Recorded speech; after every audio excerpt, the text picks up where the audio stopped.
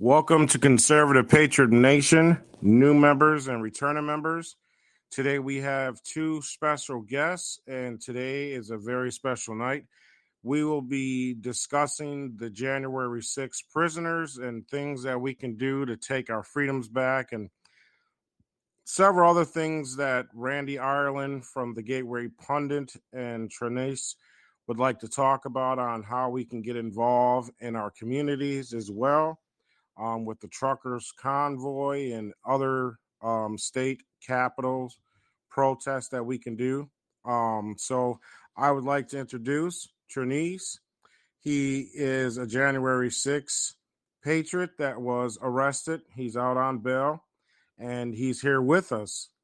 God is good. And we have Randy Ireland from the Gateway Pundit. And right now, guys, I'm going to give you the floor, and the show is yours. Hey, I'd like to correct you there. It's Trinice, but that's all right. I've been called a lot worse by the media and liberals, so I wear it all with a badge of honor. I'm all right with it.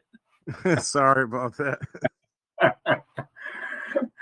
Anyway, I guess speaking about being called worse, I mean, I think we've all heard the term insurrection, sedition, all these terms, and I think Randy and I, and probably most of your viewers, if they have a clue of what's going on in the world, are totally aware that, January 6th was far from an insurrection. It was far from sedition. It was far from any of those things.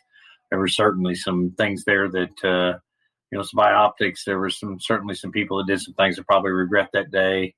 I don't know. I can't speak for other individuals, but as Randy knows, we've talked about a lot that, the idea that people were there for that, it was a peaceful protest that, it seems to me, after I learned a lot about January 6th, even though I was there and inside the building, what I saw, I never witnessed any violence. I never witnessed anybody even being disrespectful to the police. So it's very strange that you see all of what you've seen here, the narrative. And, if you can take kind of a small area and you project only that area and say, this is what the whole thing was, that's where the big lie is coming from. I think that, Randy? Weigh in there on that. What you know quite a bit about it too. We've been doing this a long time now. Yeah, absolutely. Randy? Yep. No, I mean, by way of introduction, I'm co-founder of an organization called CAP, Citizens Against Political Persecution. I co-founded that with Kara Casanova. Kara Casanova is actually the person most closely associated with the Gateway Pundit. I've been able to sneak an article or two in, but a lot of the work that we've done, we started CAP back last April, and how that came to be was Kara and I had been working, involved in a lot of activist activity here in New York City. She was there on January 6th. I was not. But ultimately, I had a lot of friends that were. To this very day, I have a lot of friends that are indefinitely detained. And there was an article that was sent to Kara early on by her brother. And it was a Gateway Pundit article. And the headline said, what do the Patriots of January 6th have in common with the detainees in Guantanamo Bay, or the prisoners in Guantanamo Bay? And that article went on to showcase, and it was really the first one of its kind, of how U.S. citizens were being arrested and hunted down all around the country and indefinitely detained, subject to 23-hour-a-day lockdown. And ultimately, all of this was going on in direct violation of their constitutional rights. They were denied, and they still are in a large way. Denied due process, just the manner and method in which the FBI and law enforcement went to their homes to arrest them in the middle of the night, guns drawn, tanks, armored vehicles, flashbangs, you name it. I mean, so much of this, prior to January 6th was unthinkable in terms of happening to U.S. citizens. And ultimately, it's very obvious to anybody who looks at it objectively, this is only applying now to one side of the political spectrum. I mean, you had so many riots and all of that really spread across this country like wildfire over the last 2 years prior to this. And, none of them, they were arrested, immediately let out on bail. In the majority of cases, especially in the bigger cities, I can speak here in New York City, anybody arrested for riot, looting, you name it, pretty much I would say 99% of all of those charged throughout all of those things, the charges were dismissed by the DA. And then you come to January 6th. They get 10%. They got 10% plea deals on, like, if you go back to 2017 or the J20 people, that was an actual insurrection, the one that were throwing, what was it, Randy, Molotov cocktails and so forth at the police, and actually went there with the intent to stop the inauguration. They had 10% of those people. The other 90% of the charges were dropped. Right. Yeah, I mean, absolutely. I mean, that's probably the closest parallel. You go back to when President Trump was inaugurated. I mean, there was so much violence in the street. Unbelievable. Yeah, absolutely. They went there, and they came with that intention. They came down the street throwing Molotov cocktails, burning things. That was the idea. They came for that. Right. Where the stark reality difference, like you're talking about, is, out on the Capitol grounds, people had assembled for a peaceful protest, and the police started launching tear gas grenades. They violated protocols for that, by the way. One of the important things to remember is, Randy probably speak to that too, but when you start, you have to declare an area a riot area first and notify the first people to leave the grounds.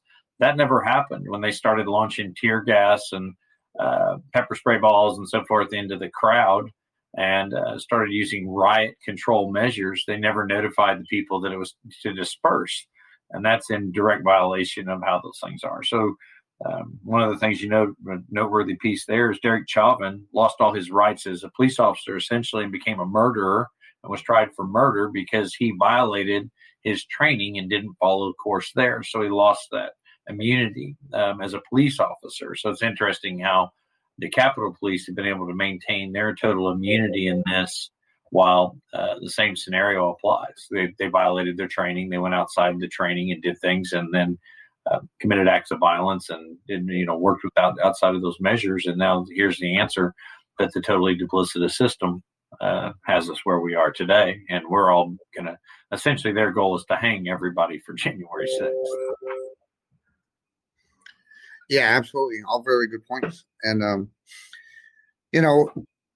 when we first started CAP, there was virtually no one on the right or the left side of media that was, covering all of this in a real way or a regular way. And one of the things, we had two major rallies here in New York City, one in June, one in July. And one of the first rally that we had in June, representative from the Epoch Times was there. And we actually gave like a 2 or 3 hour interview, or spoke with them for 2 or 3 hours afterwards. And from that day on, they pretty much have been covering it nonstop. And one of the things, we have a lot of great partners in what we've been doing. InfoWars, Kara has been on InfoWars, even hosted an episode or two on the InfoWars platform. Pete Santilli has been a huge advocate for a lot of this, to the point now where Newsmax is covering it almost on a daily basis. You have OAN also doing it. And there's so many different podcasts. Even Tucker Carlson on Fox has been huge, Mark Levin. But ultimately, coming at it from over a year removed from January 6th, the one thing that I want to kind of give some element is the stats to everything. We are quickly approaching about 800 arrests that have occurred in that span. Out of the 800 arrests, there are approximately 80 individuals indefinitely detained. 43 of them right now currently resides in the Washington, D.C. jail. The others are spread around between 10 to 12 different other facilities as near as we can tell. The problem is nobody has exact numbers. we're going to be launching an initiative to really get to the point where we know, as much as is possible, exactly how many are indefinitely detained, how many are charged, and what the status of the different charges are. The problem is there's a DOJ case lookup site. I actually get updates sent to me every time that they change on a nightly basis. But the thing is, it's like there are people that have been arrested, are indefinitely detained, that I know aren't even in that list. So, it's a shell game. A little bit of a shell game going on with these guys. So exactly. Yeah, we actually have a number on here right now. Her and her husband are getting charges on her and her husband as well. What are they? Are they getting the felony charge? How are they being charged now? Recently? Give me 1 second. I'm gonna unmute her. C. Price, I'll let you speak. So when did you get arrested?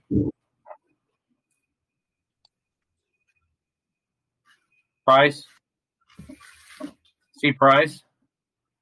I believe that's Cynthia, and I believe we've spoken with her before. Her and her husband. Yeah. They shouldn't have picked up the 1512 charge. They've stopped charging with the 1512 for the most part, at least what we can see from the listserv. Did you guys pick up that 1512 charge, or did you just get the misdemeanors, or did you have to get the felony obstruction? It wasn't a felony. You picked up the misdemeanors? Right. It's all misdemeanors. Yeah.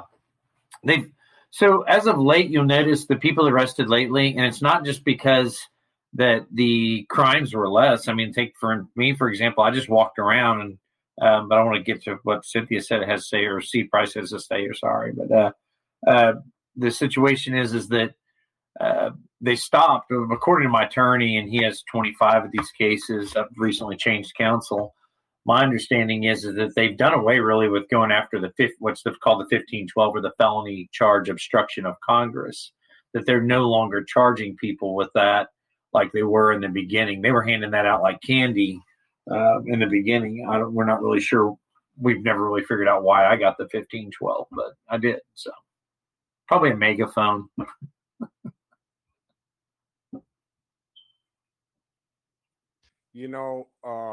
Many of us patriots have seen a lot of video footage many months ago with people start putting on Trump supporting clothes and being escorted in by Capitol Police. And if you're going to charge regular citizens, I think you need to held those accountable that opened up the door and told people, come on in, and shook hands. I mean, that's crazy.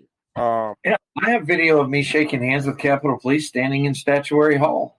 And what was that led to my change of counsel, Mike, is that my attorney didn't want to show that. And I was like, wait a minute, let's get this straight. If I would have laid a hand on a police officer, you can rest assured the DOJ would be showing that, right? I mean, there's no question.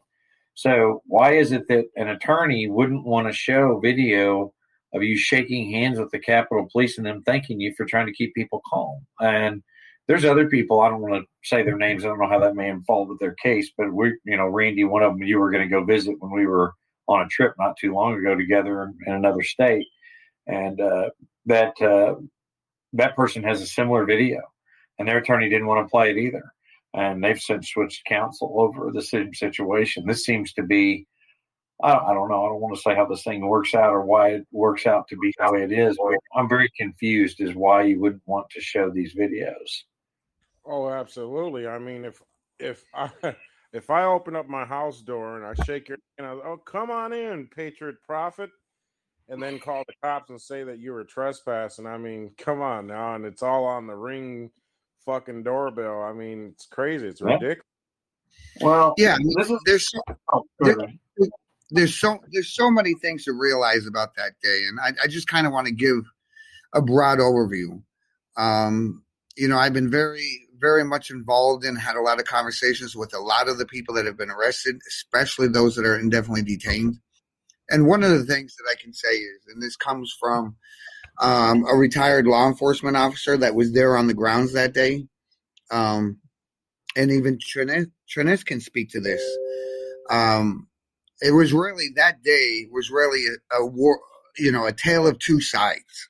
If you were on the West Terrace, there was war going on. Yeah.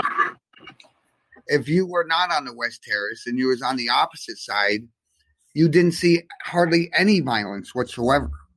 No, I had no idea. Totally different environment. And the thing is, one of the things, and this law enforcement officer that was there on the ground, he's a retired law enforcement officer, and he worked for 15 years in counterterrorism, had counterterrorism training and all of that. And one of the things he said that was one of the most remarkable days of his life. From the time that he went there, they went to go watch the speeches. They stayed until Trump completed his speech, and then they left. And when they left, they actually had a hotel in Virginia and had wanted to go back to the hotel. They had no interest in going to the Capitol. But one of the things was, as they were leaving, the way that they left and where they left, where they exited the Oculus at, it was like all the streets and everything were closed. They had used sanitation trucks and all of that. And it was almost like they herded people directly to the Capitol. 100%. I remember the police running in the streets. Right. Why would you not stop that when the situation's going awry somewhere? If something's going the way it shouldn't be going, why didn't they stop it? Why didn't they start redirecting traffic? Why do you keep filtering people toward it? Exactly. And the way that he described it was that there was law enforcement at different places throughout. There was a lot of food trucks, and even the groups that he and his wife was with and around, they would actually high five the cops. Talk about we back the blue and all of that. And to Trinis's point, not a single one of those law enforcement officers ever said, "Hey, you might not want to go to the Capitol," in spite of the fact that the Capitol had initially been breached 20 minutes prior to the end of Trump's speech. So, I mean, these are things to keep in mind. And one of his testimony was, he goes, "Randy, the moment I stepped foot on Capitol grounds, I could tell immediately there was something wrong." And he went into detail in terms of seeing instigators, people that didn't belong. You could just tell by the way they moved, the way they reacted.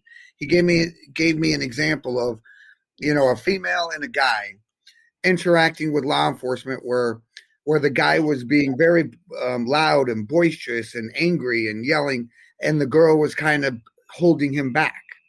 And he said 15 minutes later at a different entrance, he saw the same two individuals, but they had flipped roles, where the female was being belligerent and yelling, and the male was trying to calm her down and pretend like he was in between, calming things down. So, I mean, there's subtle things like that.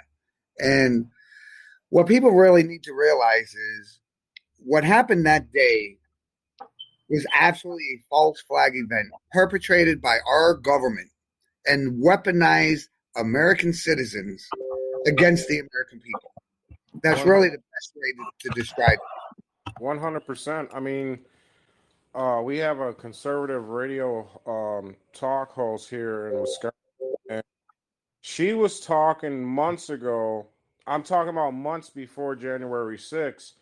And if this was coming on her radio station on how January 6th was going to be infiltrated, and that's when it sparked something in my brain, and I'm like, whoa, wait a minute. And she said it was the Sunrise Movement or whatever. So I remember right away that's when I was on Facebook, and I'm looking it up, and then I come across this video, and there's government officials and many activist groups that were planning on infiltrating January 6th, and they said, we're going to do it no matter who is president. This is a video, and I'm glad I saved it. It was infiltrated, hands down.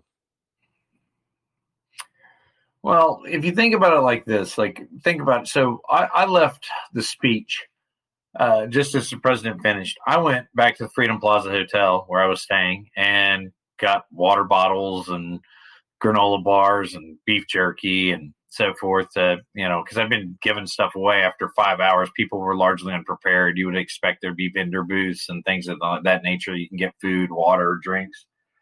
none of those things existed. There was no bathrooms, no nothing. I mean, people were kind of out in the street with nowhere to go. So and you're talking about what the crowdsource app we ran there showed 1.5 to 1.7 million people in view of my camera from my vantage point. So I thought that was an interesting scenario. And I had about a 5-foot vantage point up above the crowd. So anyway, that being said, going from the going back there, getting that stuff, and then going down to the Capitol. By the time I got there, there was no outer barricade.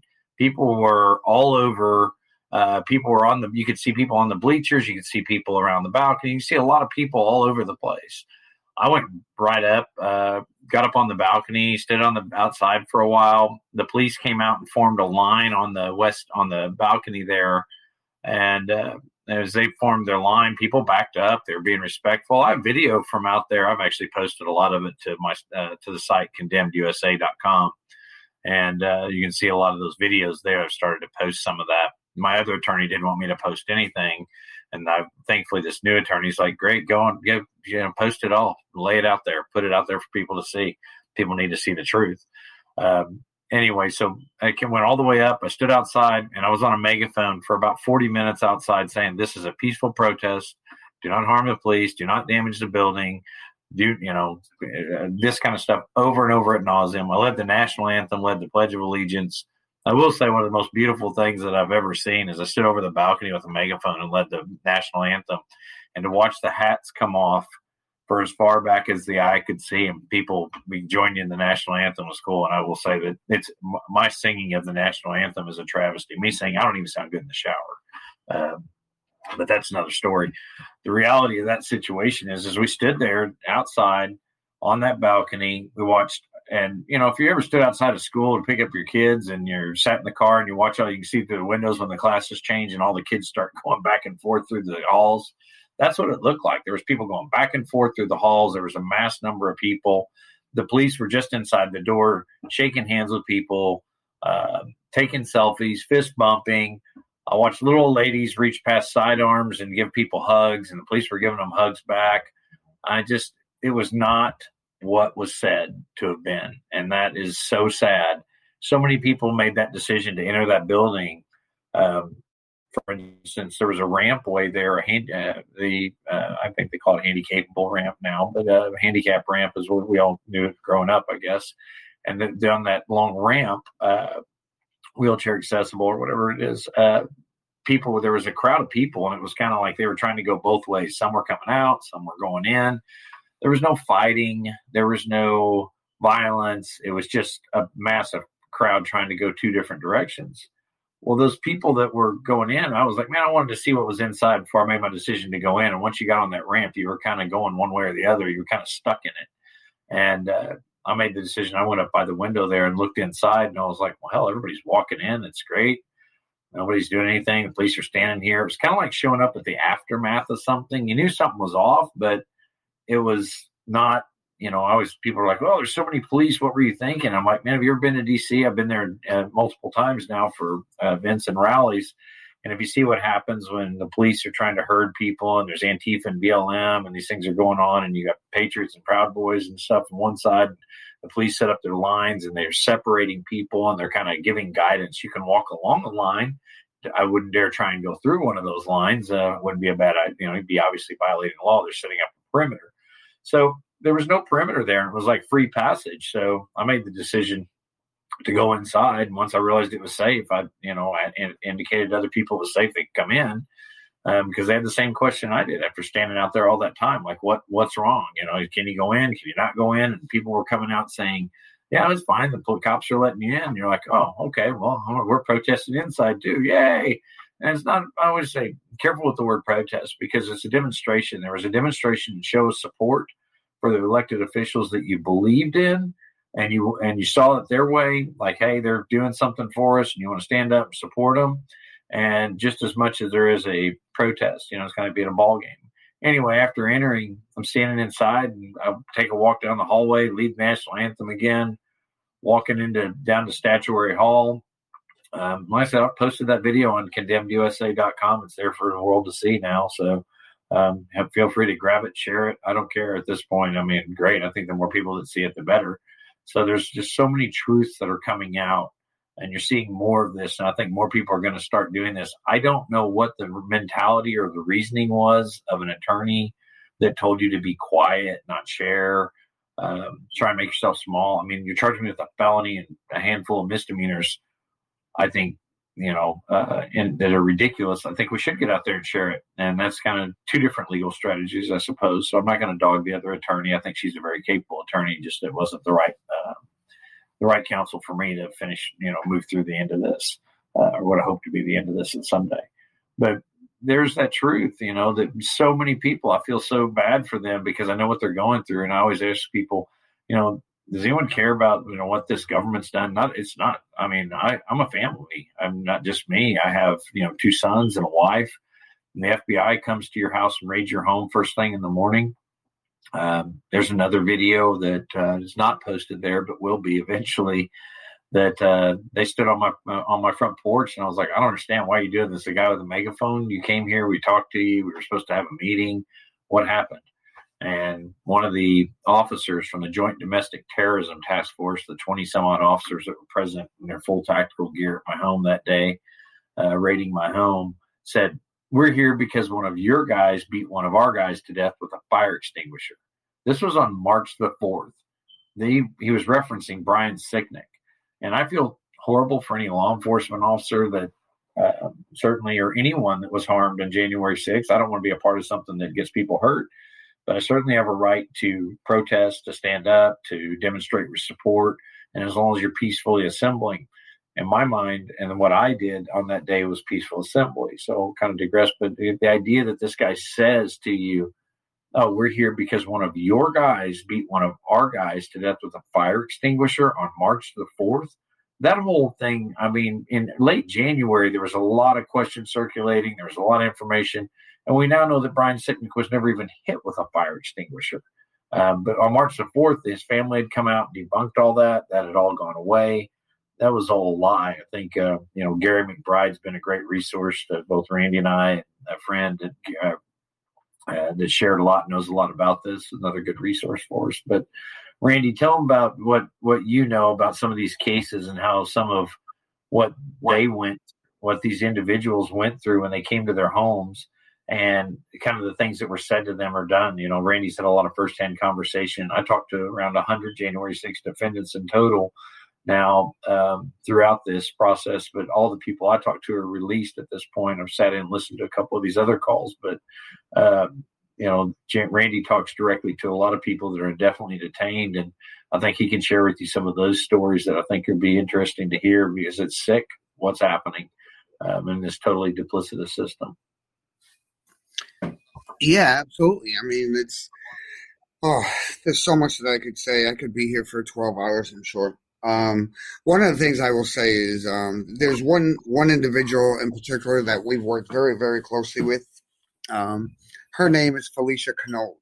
Just to kind of give everyone an idea, on January the 6th, actually, let me back up a year. A year before January 6th, she was involved in a car accident. In that car accident, she went through the windshield, and the doctors actually did not believe that she would make it. Not only did she make it, but she recovered. And a year later, to celebrate her surviving it, her and her younger brother decided to go on a road trip, which they hadn't been out of their home state. So it was something that they had really wanted to do. While on that road trip, that's when they heard that President Trump was going to have a rally there in D.C. on the 6th. So they decided to go and attend that. They arrived there 7, 8 o'clock in the morning on the 6th.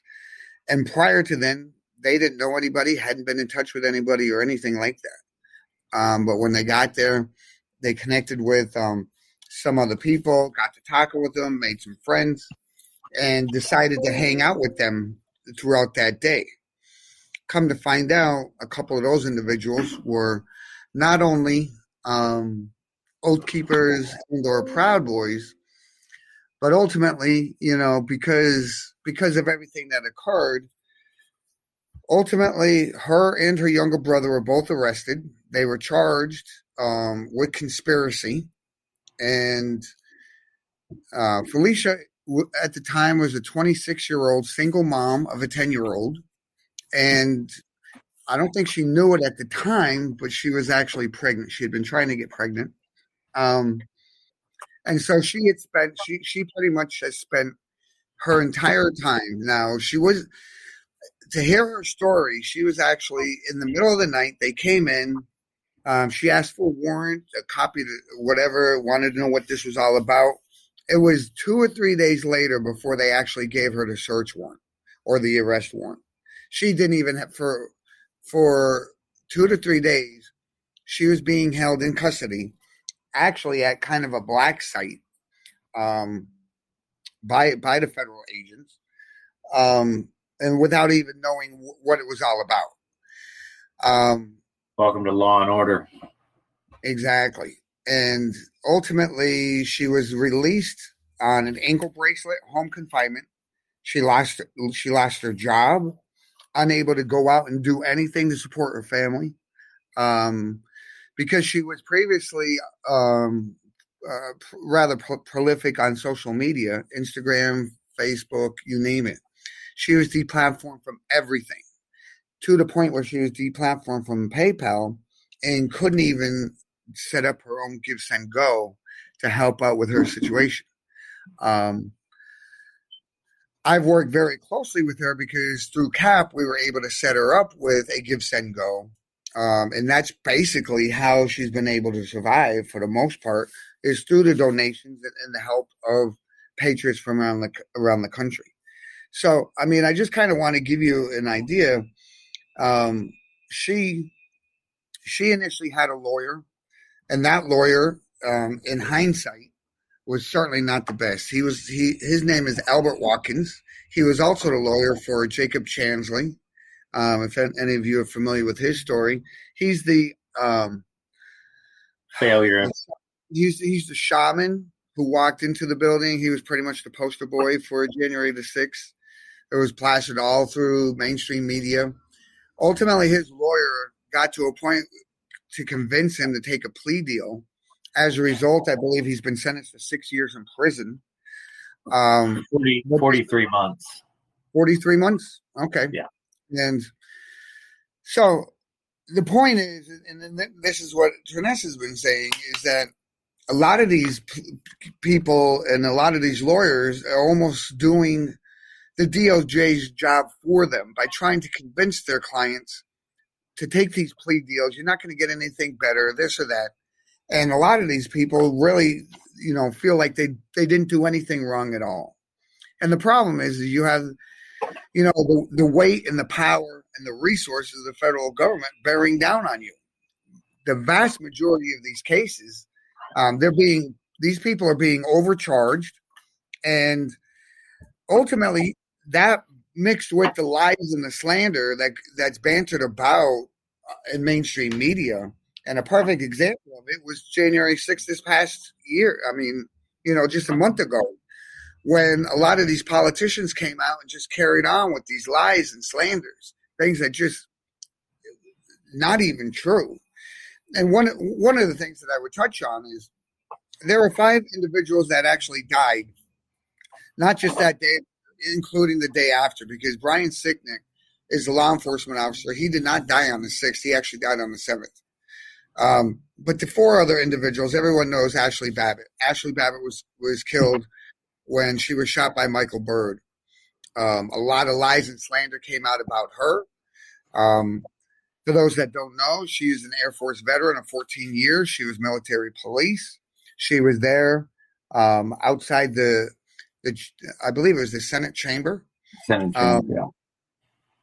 And she was actually, there was 3 law enforcement officers that was there in front of the doors when you see the videos that recorded everything.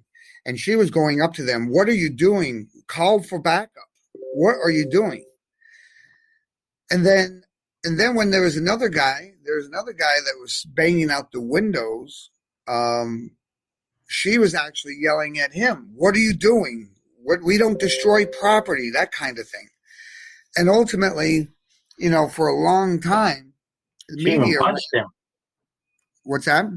She even punched the guy busting the window. I'm about to get to that. Thank Sorry, you. Randy. Sorry. What I'm saying is new video has been released and come to our attention over the last month or so, which actually shows that she actually hauled off and punched the guy that was breaking the windows.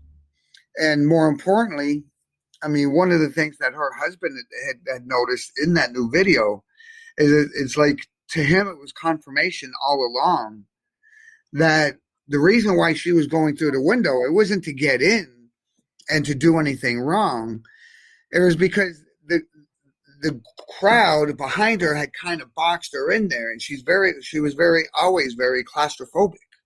More importantly, she was military police, and she was looking around, and law enforcement wasn't doing anything. And so that's why she punched the guy, obviously, for breaking the window. But then it was almost like she wanted to get out of there, but had no way to go. And the window looked to her at that moment in time like it was the fastest point of egress. And unfortunately, Michael Byrd, I believe, killed her in direct violation of every single law enforcement metric or standard operating procedure. Shot an unarmed woman. Unarmed woman, absolutely. Veteran. With no weapons, no threat whatsoever, just open fire.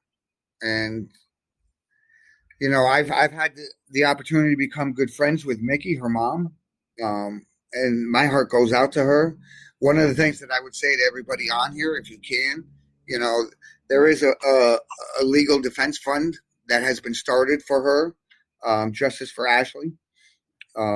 Please check that out. Support it if you can.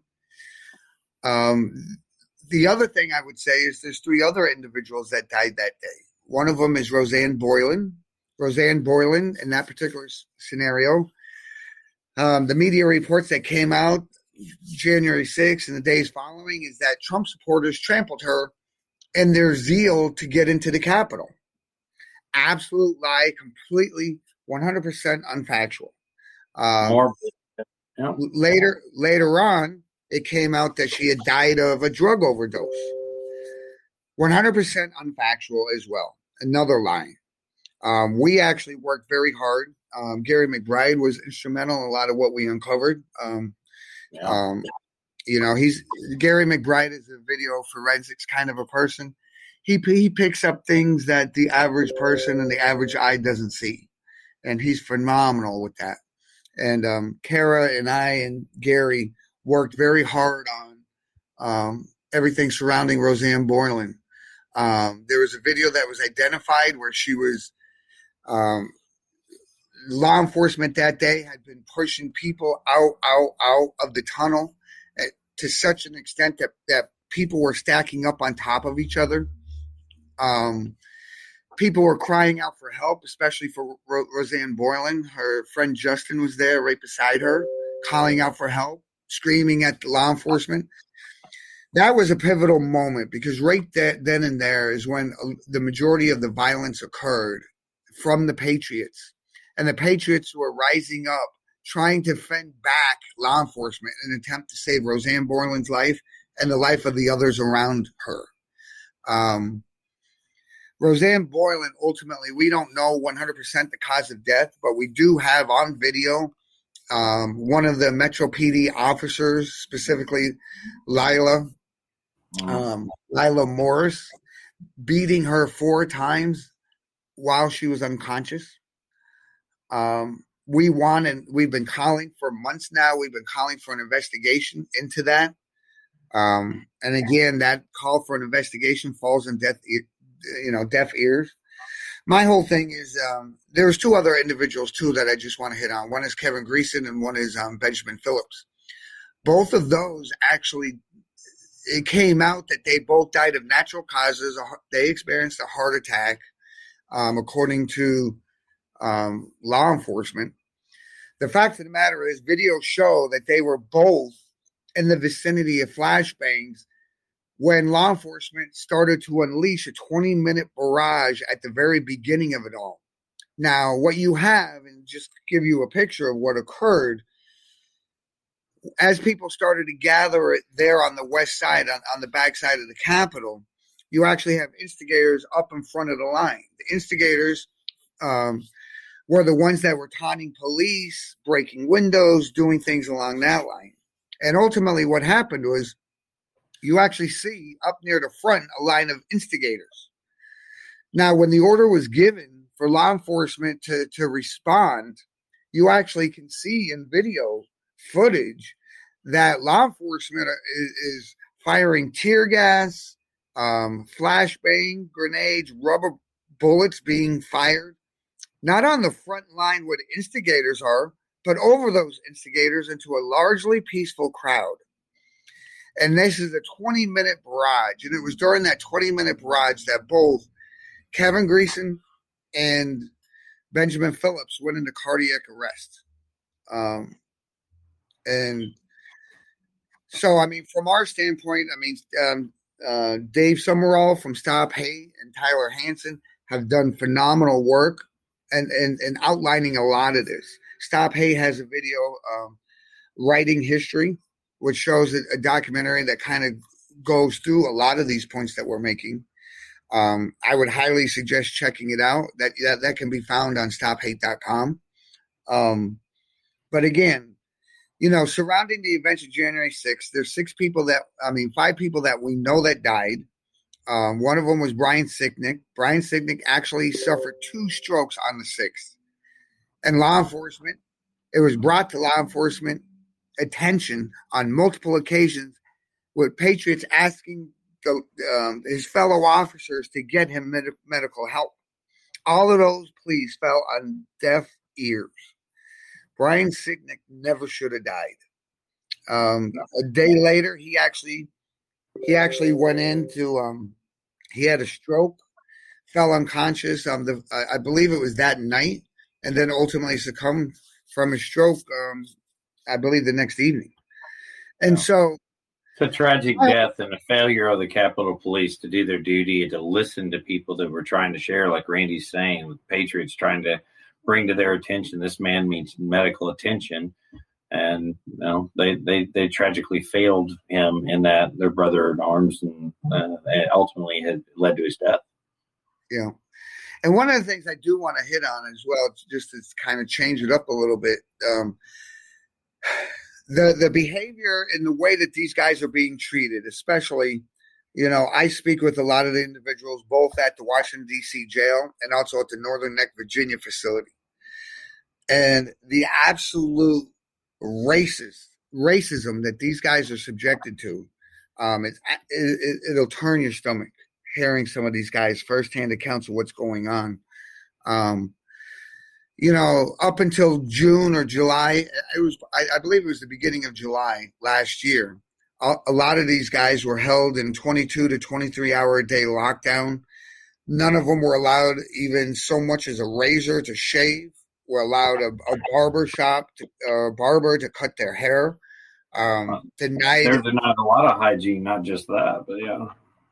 Denied medication, denied medical treatment, denied religious services, denied any kind of contact with their family in terms of even video visits, in-person visits. Nobody had anything like that. And then the vast majority of these cases, they were even denied conversations with their own attorneys. And in a large part, a lot of that's ongoing. We had our last rally. We co-hosted a rally at the Capitol in D.C. with Look Ahead America. And right after that event, the Washington, D.C. jail, the guards there was retaliating against these prisoners and actually cut their food in half. And so one of the things that we did with CAP is we started a program called Food for J6ers. And so the idea is we're raising funds to put money on the commissary accounts and on the book accounts for each one of those indefinitely detained. And, we've been very blessed. Our goal is to put somewhere between 100 to 200 on each detainee's accounts each month. We do that in partnership with the Prisoners Record. and which is another Telegram group that I would highly recommend that everybody join. That's called the Prisoner's Record, and also Stop Hate. Stop Hate also plays a big part in the Food for J6ers. But if you go to the CAP site and or A for Justice site, you'll see on the homepage we have a thing for it. It's called Food for J6ers. The idea behind it is to put money on each one's account so that they can purchase commissary to supplement what they're given, as well as possibly to buy clothes. And some of those funds also allows them to have telecom privileges, and so they can communicate with their families. The idea behind it is, by doing this, we take a little bit of the burden off of their shoulders and off the shoulders of their family members as they go through this. And our goal is to continue to do this and to build it up to such a way where we can definitely do this for as long as possible, or until these guys are free. So that's one way that you guys could really help out. Almost all of those that are indefinitely detained, that are arrested, a lot of them have Give, Send, Go campaigns that are set up to help, on one hand, with the mounting debt that their families are facing, because in a lot of these cases, the sole breadwinner of the family is indefinitely detained, and so a lot of it goes beyond just the people that are arrested. It also goes hand in hand with their families, their children. They've all become, in one shape, form, or another, actual political prisoners. Having said that, I just kind of, unless Dennis has something else that he'd like to say, I'd almost like to open it up for questions to see, if people have any questions that they'd like answered related to a lot of this. Yeah, I want to touch on one more thing. Randy, you mentioned earlier, one of the topics we discuss a lot is, let's just paint a picture here for you, that they have taken this thing, and you talk about the duplicity of the law. You mentioned the conspiracy charge that, I'm sorry, I'm drawing a blank here, that Felicia is experiencing here. So let's just paint a picture. Conspiracy. Let's talk about that. So the people that went to the Kavanaugh hearings with the intention, they left their homes, they gathered in a meeting, they talked about it openly on their Facebook groups. They had planned to stop the Kavanaugh hearings. Their goal when they went to D.C. was to stop Kavanaugh from being confirmed through the congressional process. They talked about it again outside. They laid out a plan of how to stop that. And when they did that, they laid out that plan. And then if you remember how those interruptions went, like somebody would jump up and object, and he's a rapist, he's a horrible this, he's a whatever, name call.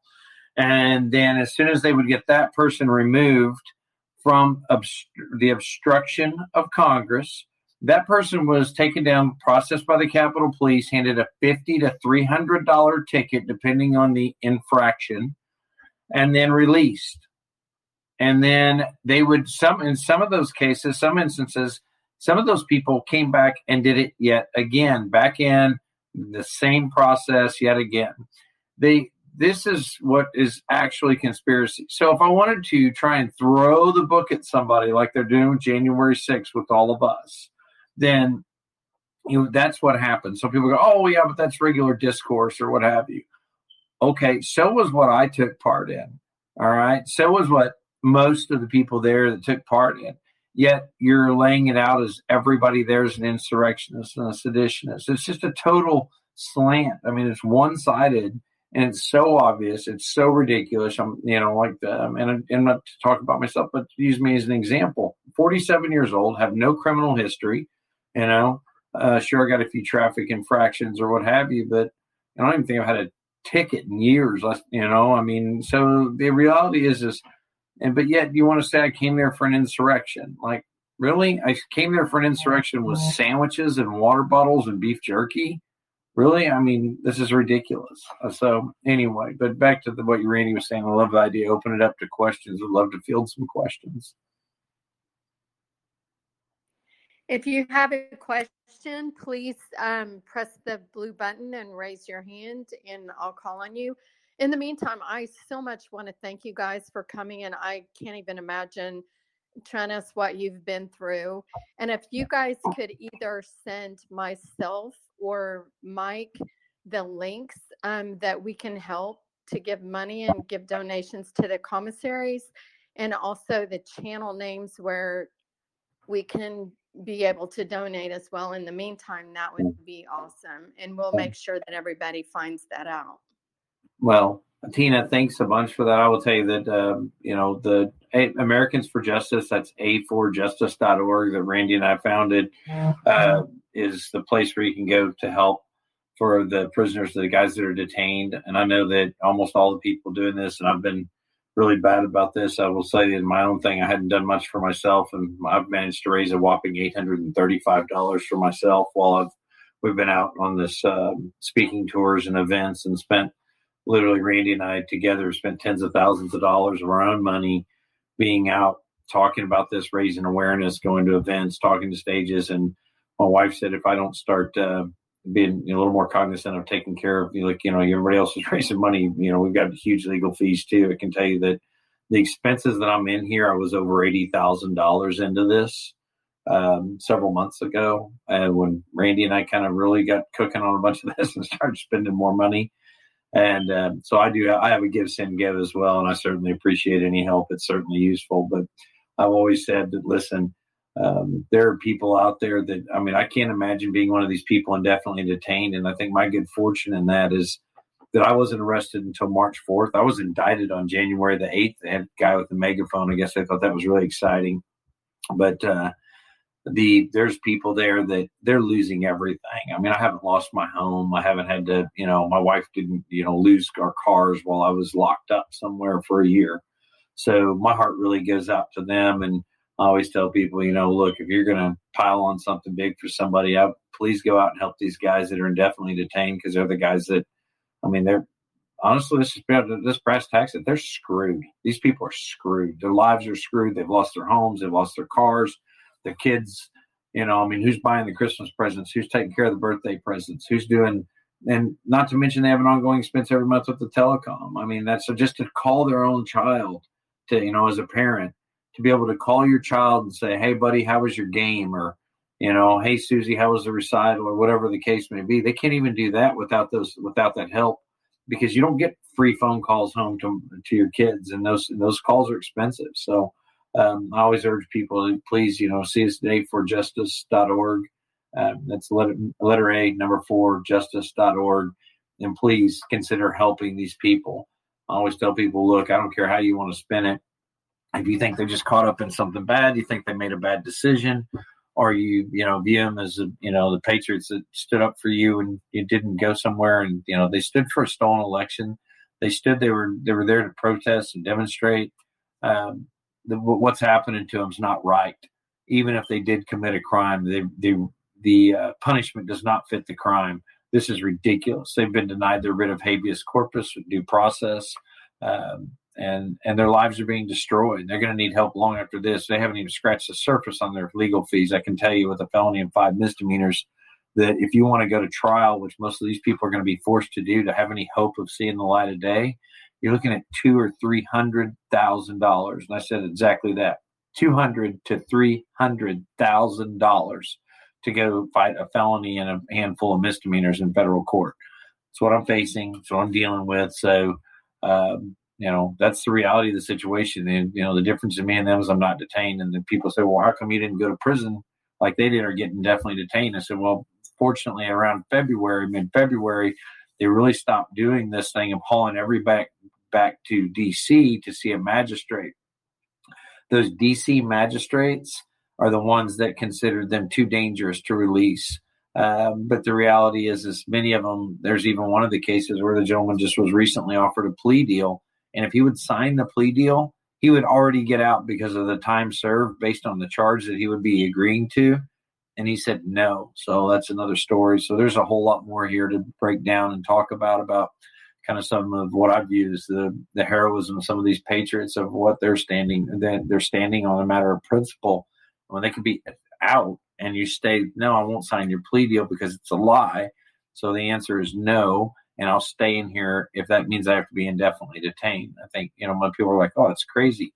They're standing on principle, people. I mean, this is the kind of people they are, the people that sing the national anthem in a country that's doing what it's doing to them every night at 9 p.m. without fail. They're staging sit-ins in the jail.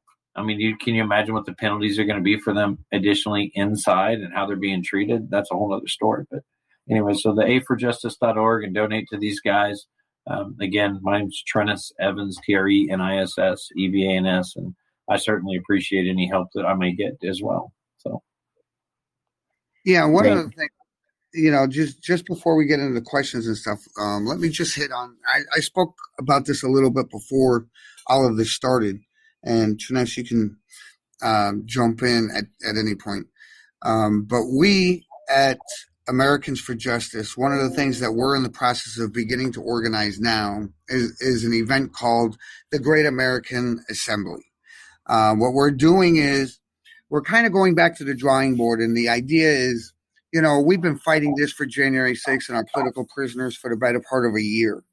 And one of the things that we're seeing is that all of this going on from the Department of Justice, from the FBI, they have done such a great job at silencing and intimidating American patriots across the country, to the point that a lot of people don't even want to speak up and talk about January 6th, talk about the plight of our political prisoners and all of this.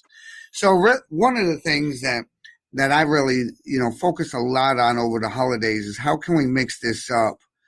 And really that's where kind of the idea is we want to unite Americans around the Constitution, because no other subject matter and no other issue in America really showcases how much our federal government is shredding the Constitution before our very eyes than as can be seen through our political prisoners.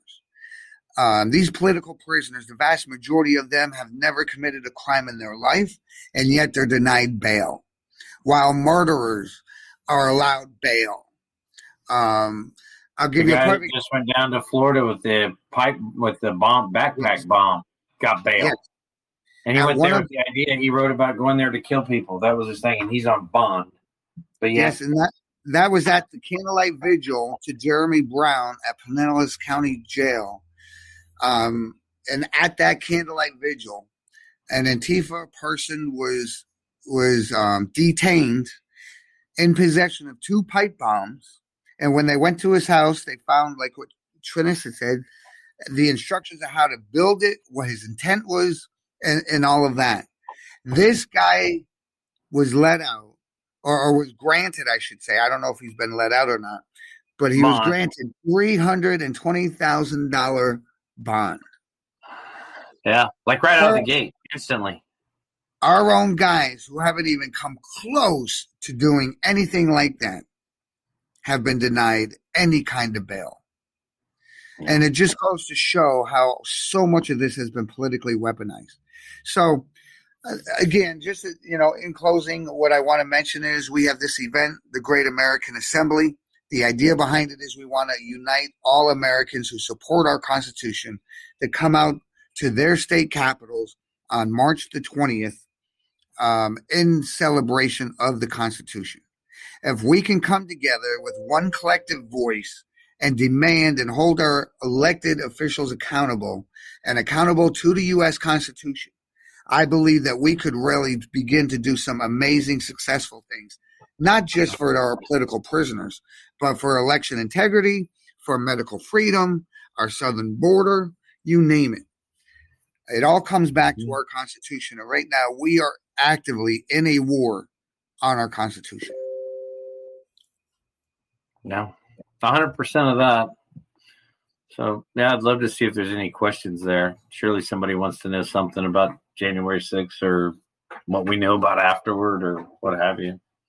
Yes, quickly before that, I just want to let you guys know I had a nephew about 10 years ago that got into some trouble.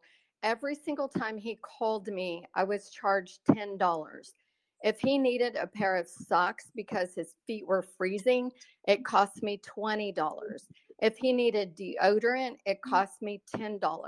So you can see what these guys are up against. And if you can help in any way at all, even if it's $5 or $10, I encourage you to help there. So Sue Cheryl, you have the first question, and Miss America, you're up. Hi, Sue. Sue Cheryl, press your button.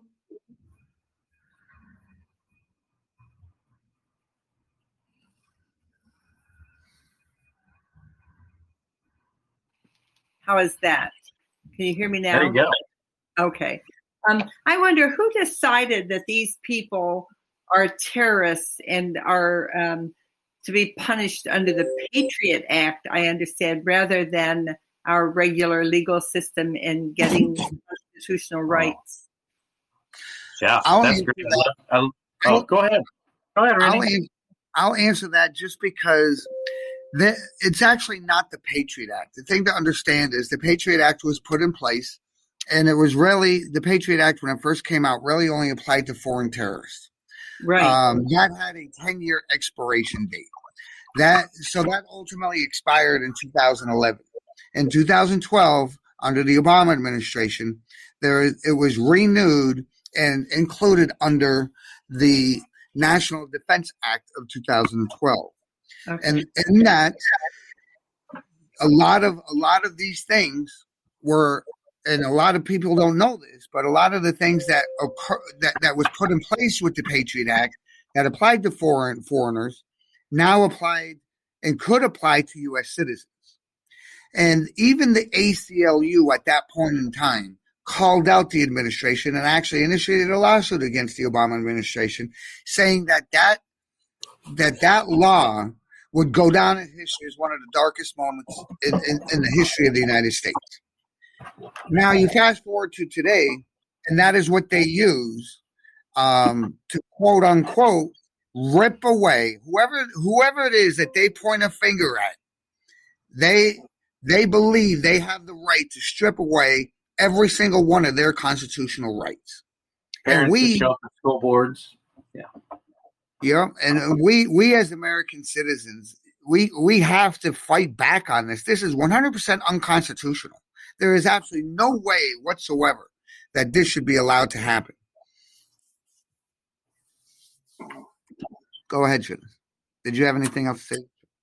Yeah, so the people that provided the labeling for it currently, though, and the second part of your question there is who did this, is Randy, I think, gave you a good understanding of the law and how it's been used against the American people now. But if you'll remember on January 6th, Joe Biden was on TV that evening. I sat in the Freedom Plaza Hotel around a bunch of other people that were there. And we're kind of sharing stories about what'd you see, what'd you do. My jaw dropped. We were in shock going when they said everybody there was an insurrectionist and a seditionist. And I was like, you've got to be shitting me. Like, what are you talking about? Everybody on the grounds. And, people were just looking around at each other like, what the hell are you talking about? This is nowhere near what we just saw. I mean, we were just there. And the idea, so the Biden administration has weaponized the Department of Justice, as we'll call them. And I will say that you guys are some sick puppies up there that you take part in this thing. I will tell you that. And I hope they hear me loud and clear. I've got quite a few things to say to them on my day in court. But anyway, that's another story. I urge you to watch that day anyway. So, because I'm not very good at being quiet, but anyway, that's another story. What I was getting to though is, so the Biden administration weaponized the DOJ, just as we see them weaponized against the school board parents. They got some pushback, so they kind of let up. They're like, oh, this is too far. But I mean, it's basically, this is the same people that have pushed the COVID measures. It's the same people that have pushed this thing where that if you were talking about the election now, you can be deplatformed. They're going to use the same measures like you're watching Trudeau use it up in Canada.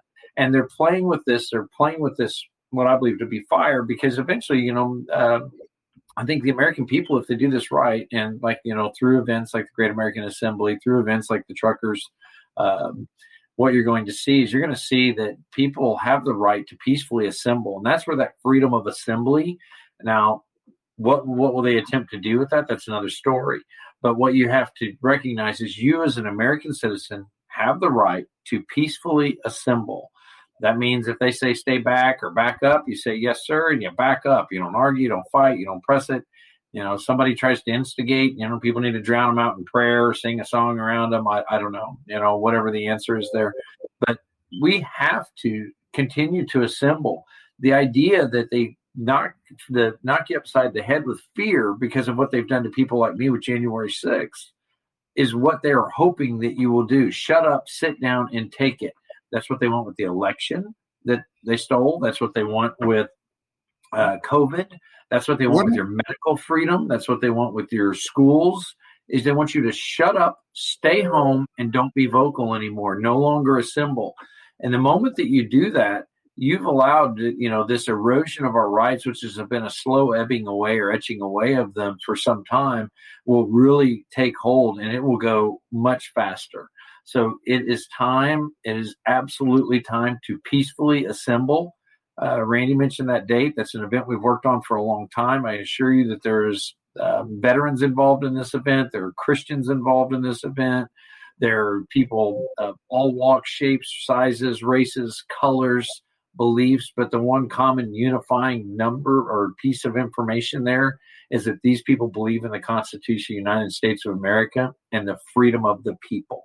So government of the people, for the people, by the people. And that's the key matter here. So if you believe in those things and you're going to sit home and be silenced and you're going to stay on your couch, I'm telling you that you're going to just allow them. And when your kids look up at you one day and go, gee, Mom, Dad, what happened to your freedom?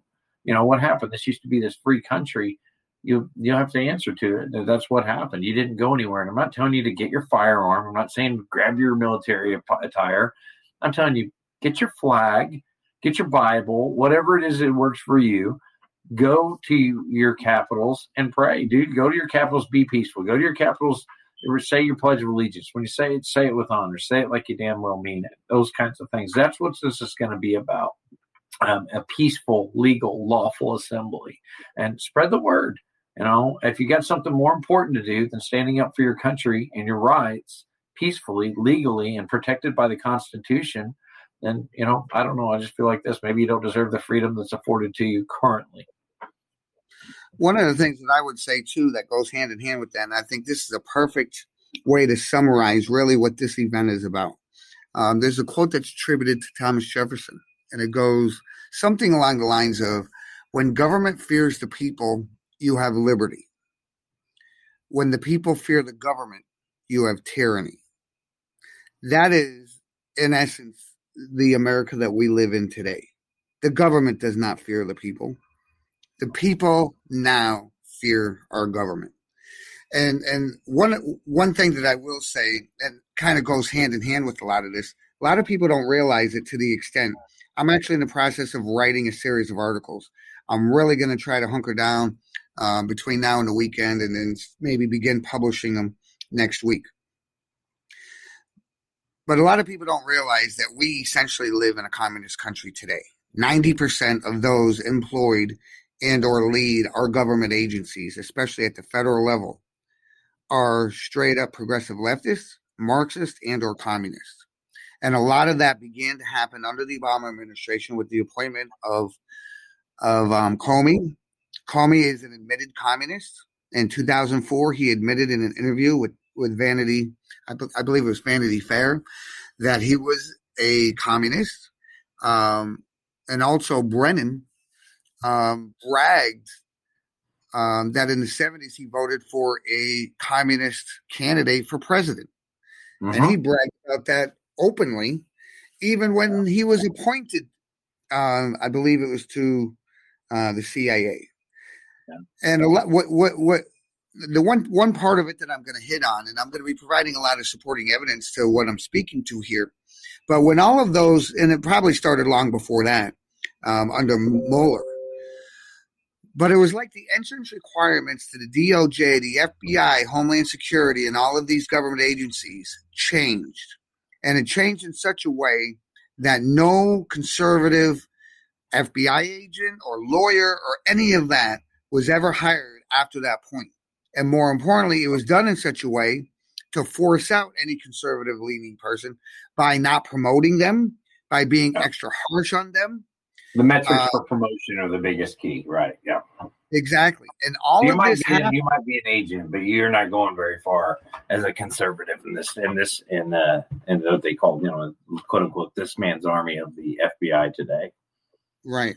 And I mean, the biggest thing is, I mean, a lot of this, there's some elements of this that kind of resonated with me. I live in New York City. I've lived in New York City now for 8-9 years. And one of the things that I have seen is the NYPD go through the exact same thing.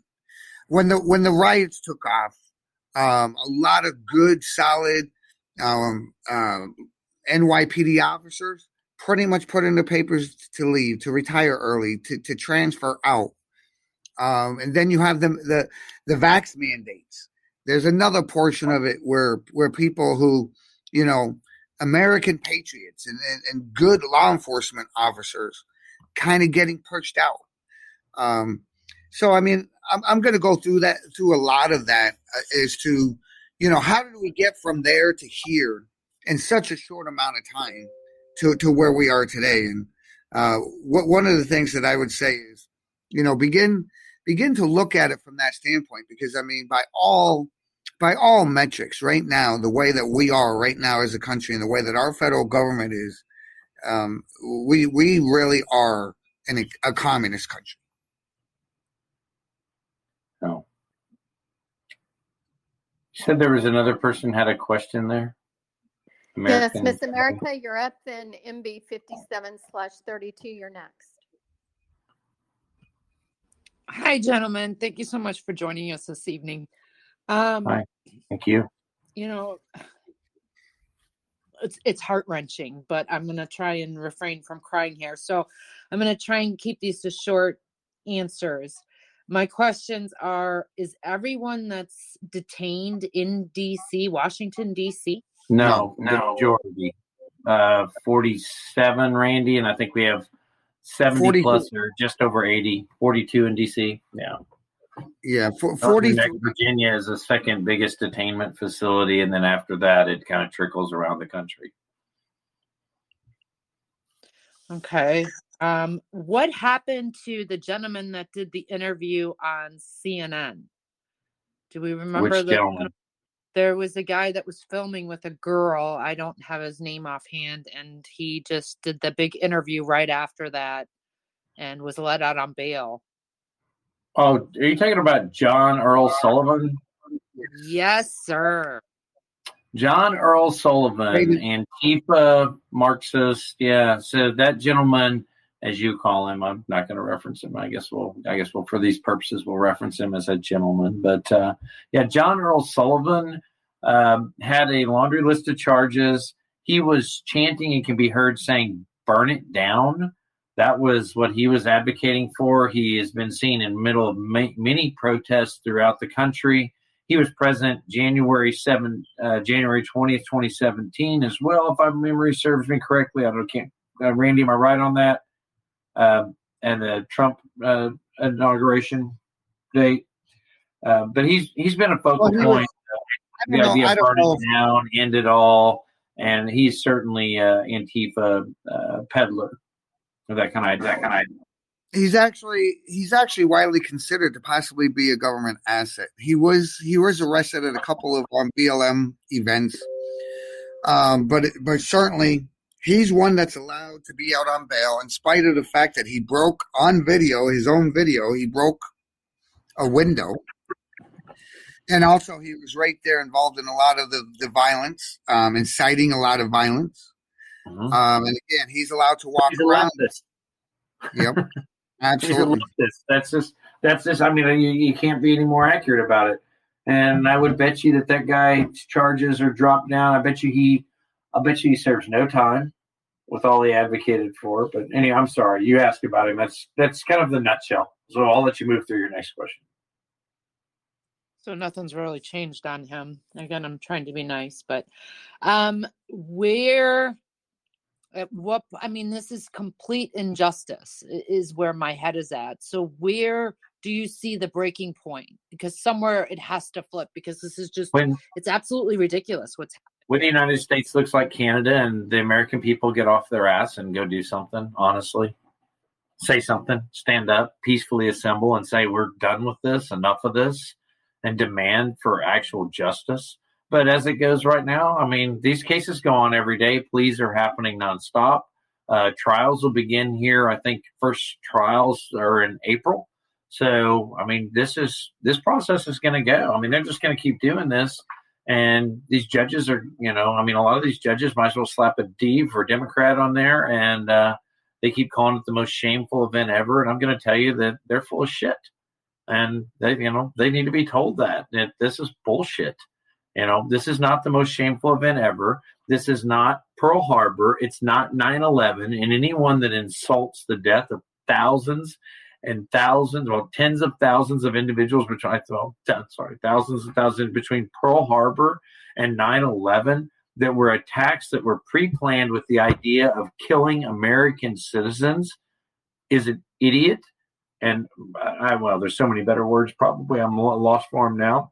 But I think one of the better quotes that I've heard on this is, this wasn't anything like 9/11 or Pearl Harbor. It was a whole hell of a lot more like Tiananmen Square. And if you kind of go back to there, but here's the thing. They're not going to go, the idea that the Department of Injustice, as I like to call them, or these alphabet agencies or this administration is going to double back and go, hey, you know what? It's not really fair how we've treated these patriots. It's not really fair how we've treated these people, these tax-paying American citizens. And I remind you who they are. They were your firemen, police officers. They served in the military for you. These are the people that kept your place safe. They kept your home safe. They kept the country safe. Over half of those detainees. And you look at this, why is there so many of them there? Isn't that a little odd? Do you think it's a little odd that all these people are engaged in this? What were they doing? There's mostly a lot of people that took an oath. And why did they go? Because they recognized what was wrong. Anyway, so that just kind of breaks back down to the reality of this. Until the people actually do something, what do you think it's going to take for this administration? So there's two ways to do it. I mean, you could go the idea that people are going to go and rise up and get their arms and stop this. That's an ugly way to do it. I don't think it's necessary. I think, Randy and I talk about this a lot. We talk to a lot of people about this. I believe in the peaceful, legal, lawful, constitutionally protected matters. But you got to go, hey, when these things happen, these events and these opportunities happen, you can't say, well, I've got Susie's game or Johnny's, thing to be at. I can't really do it that weekend. You're going to have to put some things aside and go be there for not only for your countrymen, but for your country, because it's your child. What are you going to do when it's your child next? Or, your aunt, uncle, niece, sister, daughter, husband, they don't have any limitations. Nothing stops them. They have no reason in what they're doing. It's just, you're the other side of the aisle in the political party, and they're coming after you. They're going to silence you, shut you up, deplatform you. Look what happens on Facebook, Twitter. That's just kind of a sampling of it. So until the people go, you know what, nothing's going to be more important than freedom and the Constitution, and I'm going to show up and have my say. And that's when it stops, and not until. And the part of it that I would add to it is, at the end of the day, this comes down to justice. We can look all around, election integrity, lawsuits were brought. I mean, how does 13 states bring a lawsuit to the Supreme Court challenging a stolen election, and it gets tossed on the excuse that you don't have standing?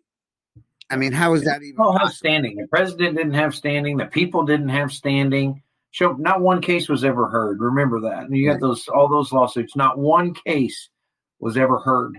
No evidence. No judge ever let the evidence be presented in the court to hear it. They all threw them out based on timing, standing, loophole, this, nonsense, that. Yeah. The courts failed. The legislative bodies failed. Your country failed. And your freedoms are being ripped away from you by a fraudulent administration. And if you don't see it, I urge you to go back and watch all of the judiciary hearings, the Senate judiciary hearings that were held in each of those states. Look at what's going on with Wendy Rogers. Look at the actual Arizona audits. Look at what's happening in Pennsylvania. Look what happened with Zuckerberg funding the drop boxes. Look at all this information. that's in addition to what brought a couple of million people at a minimum that showed up in Washington, D.C. to stand up for something. And I say the reason that this even happened, that it's even here, is because there wasn't 10 million people. 10 million people could have showed up and said no, and they still well, wait a minute, hey, things just got real. The American people aren't going to tolerate this. We're going to have to hear this. We're going to have to do something. And that's when it gets in the courts.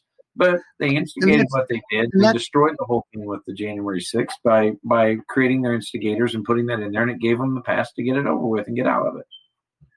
Yeah, but my point, though, Trinis, is that on a much bigger, I was just giving that as one small example, that our justice system has been so weaponized in this country. And we will not, these guys will not have any opportunity or shred of hope to actually seeing justice done in their cases until we get back to the Constitution. And because our Constitution is what provides the framework for justice. Justice is supposed to be colorblind. It has nothing to do with your political ideology, how much money you have, who you know.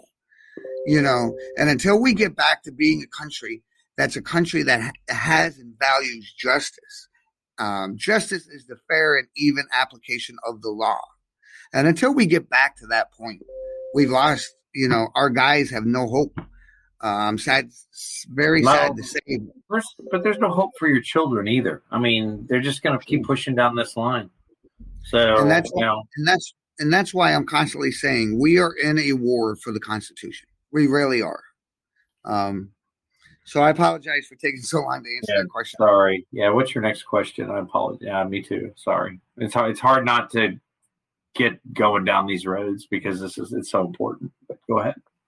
Totally get it. So MB57, you're next. If you could unmute your blue button. Hi, how you doing? Hi, how are you? Hi. Oh, pretty good. Thank you. I think about you guys all the time. Drives my family crazy. Well, don't even get me started. But anyway, my question is two things about groups that are supporting you guys. I know my understanding is there's the Patriot Freedom Project that we donate, that people can donate to. And then the other one, I know Sidney Powell from Defending the Republic, she actually named you guys today in something she was talking about. But my understanding from some named January 6th defendants today, she honestly, I didn't even listen to it because I'm not a fan of hers anymore. And I don't really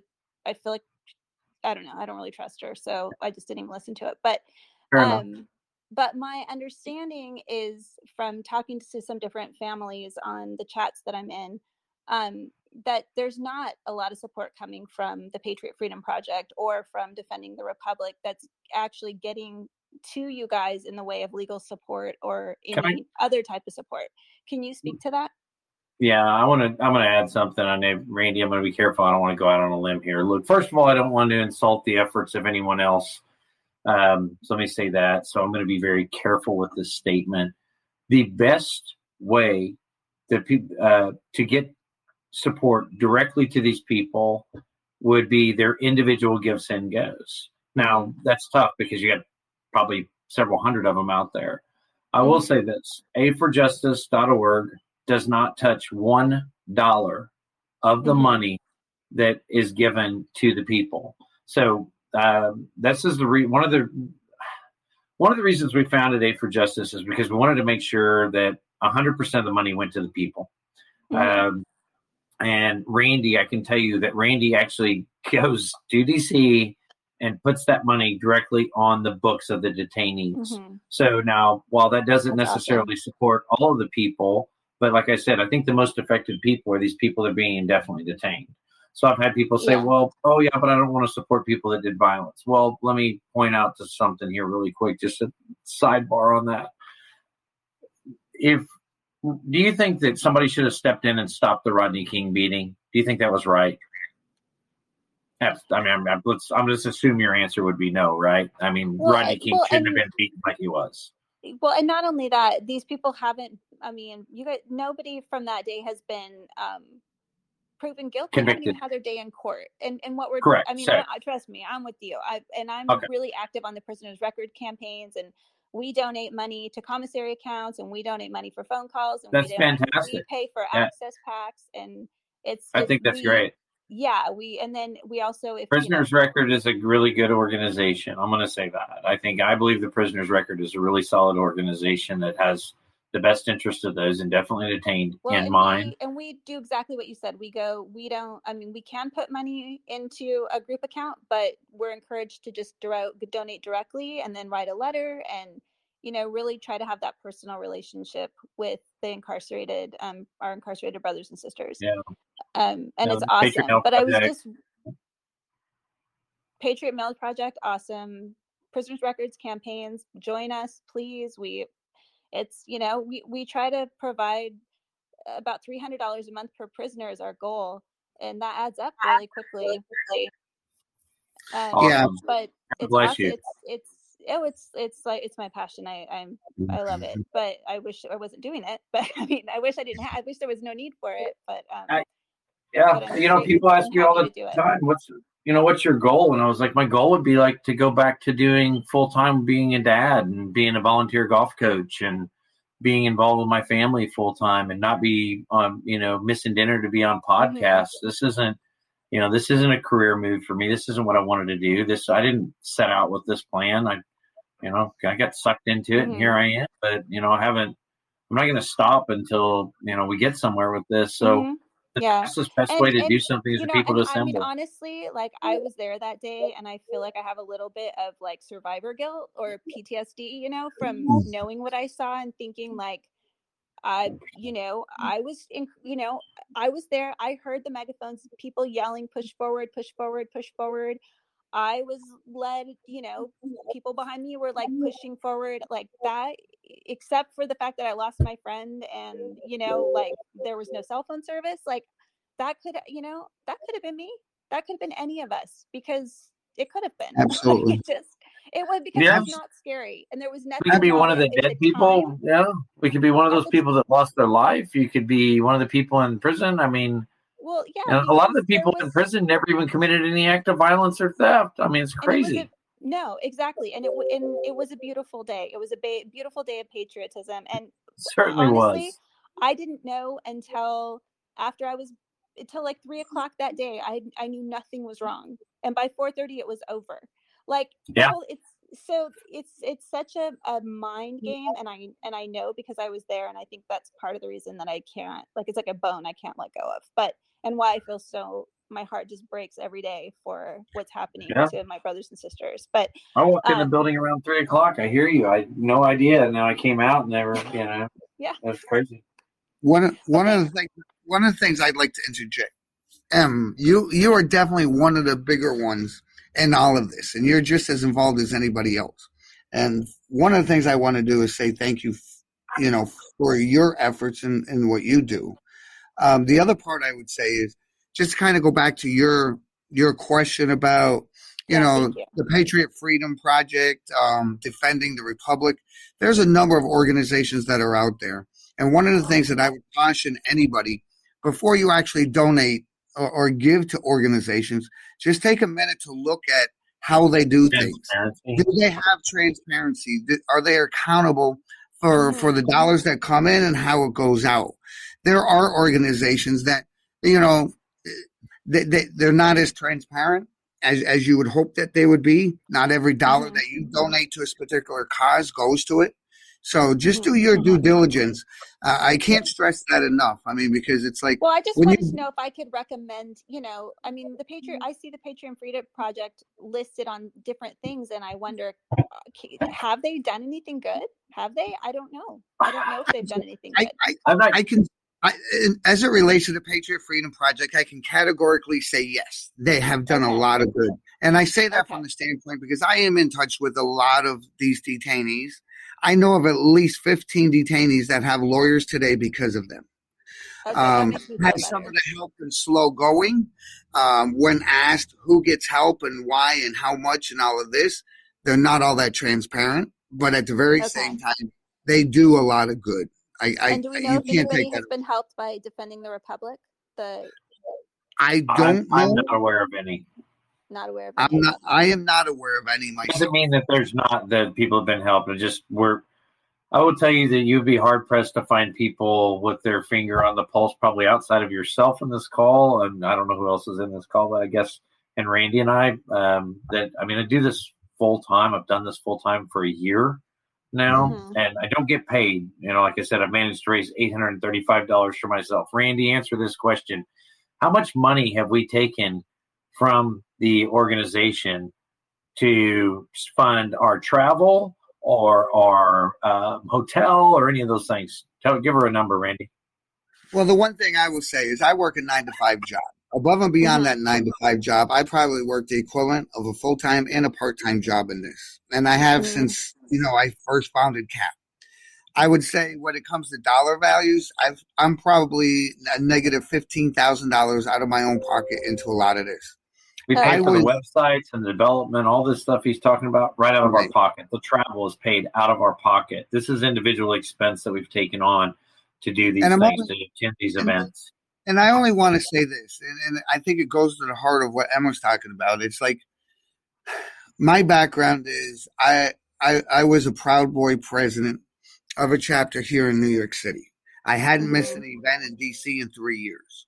The reason I wasn't there on January 6th is because we were planning a huge rally here on Sunday, January the 10th. I was leading the security of that, and I was actually meeting with the NYPD Community Affairs on January the 5th. That is the only reason I was not there. If I was there, I would most likely be sitting in there in solitary confinement with them. The reason I do what I do, it isn't for the money, it isn't for the attention or any of this. And a lot of people throw those things at me like any of that matters to me. I'm doing this because, God forbid, that could have been me there. And if it was, I'd want somebody out here fighting like hell for them. So, there are people having done this as long as we've done it. Who the right people are doing this for the right reasons. And I can't speak enough for the people associated with the Prisoner's Record. I can't speak enough to stop hate.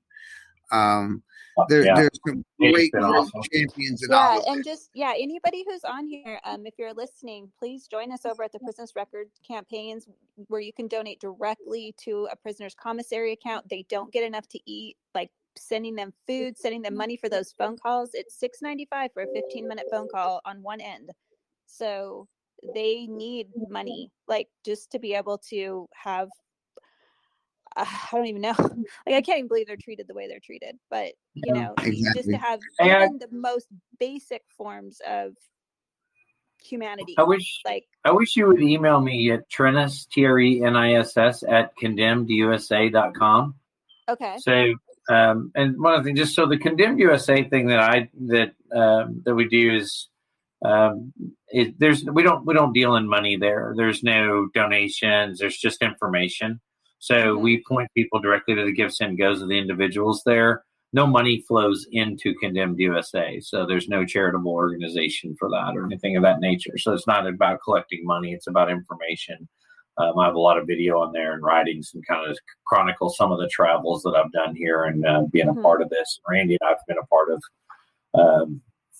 Condemned USA since its inception, which we founded that. So anyway, so that's just a totally separate thing. But I wish you would email me there because I'd love to chat some more with you and make that connection with you. MB. So. Yeah. Okay. That would be great. Yeah, I'm from California. I was sort of interested. I was looking the other day at going to be in San Diego next month. Oh, cool. Actually. Okay. Yeah. Yeah, that's not far. I'm in LA area, so I'm pretty close. Only about 2 hours from San Diego. We're also going to try to have a presence at CPAC too. So where is CPAC going to be held? In Florida, the 24th to 27th. Okay. Yeah. Well, yeah. Let me know where you're going to be in San Diego or what you guys are doing. I'd be happy to try to connect with you guys and hopefully at least one of us will make that trip, if not both. So. Yeah. All right. Like I said, this is for what you guys are doing. I mean, I ask myself every day, how can it just be us? Where is Oh. somehow. Where is Tiffany? If you guys don't mind, How is this possible that I actually, when I get letters back and I see, oh my gosh, this is real. These people are real. Like sometimes it's overwhelming. I hate to interrupt you, but I'm about to be on the phone with Jeremy Brown. If you guys would like to. Yeah. Is there any more questions before he gets in that call? No, Trines. Hold on. Yeah. How's it going? How's it going, Jeremy? I'm so sorry. That's okay. I'm actually on a podcast right now with Trines and some others, and I just want to know if you maybe had a message for them. I'm sorry, for who? We're on a podcast with I'm sorry. Let me find the CPN. Oh, CPN, Conservative Patriot Nation. This is a Telegram podcast. Conservative Patriot Nation Network. Okay. And we spent the last hour and 46 minutes talking about the J6ers and everything that you guys are going through. And I thought maybe it might be good for you to be able to tell them firsthand kind of what you're going through. Oh, sure, absolutely. Am I on right now? Yes. Oh, okay.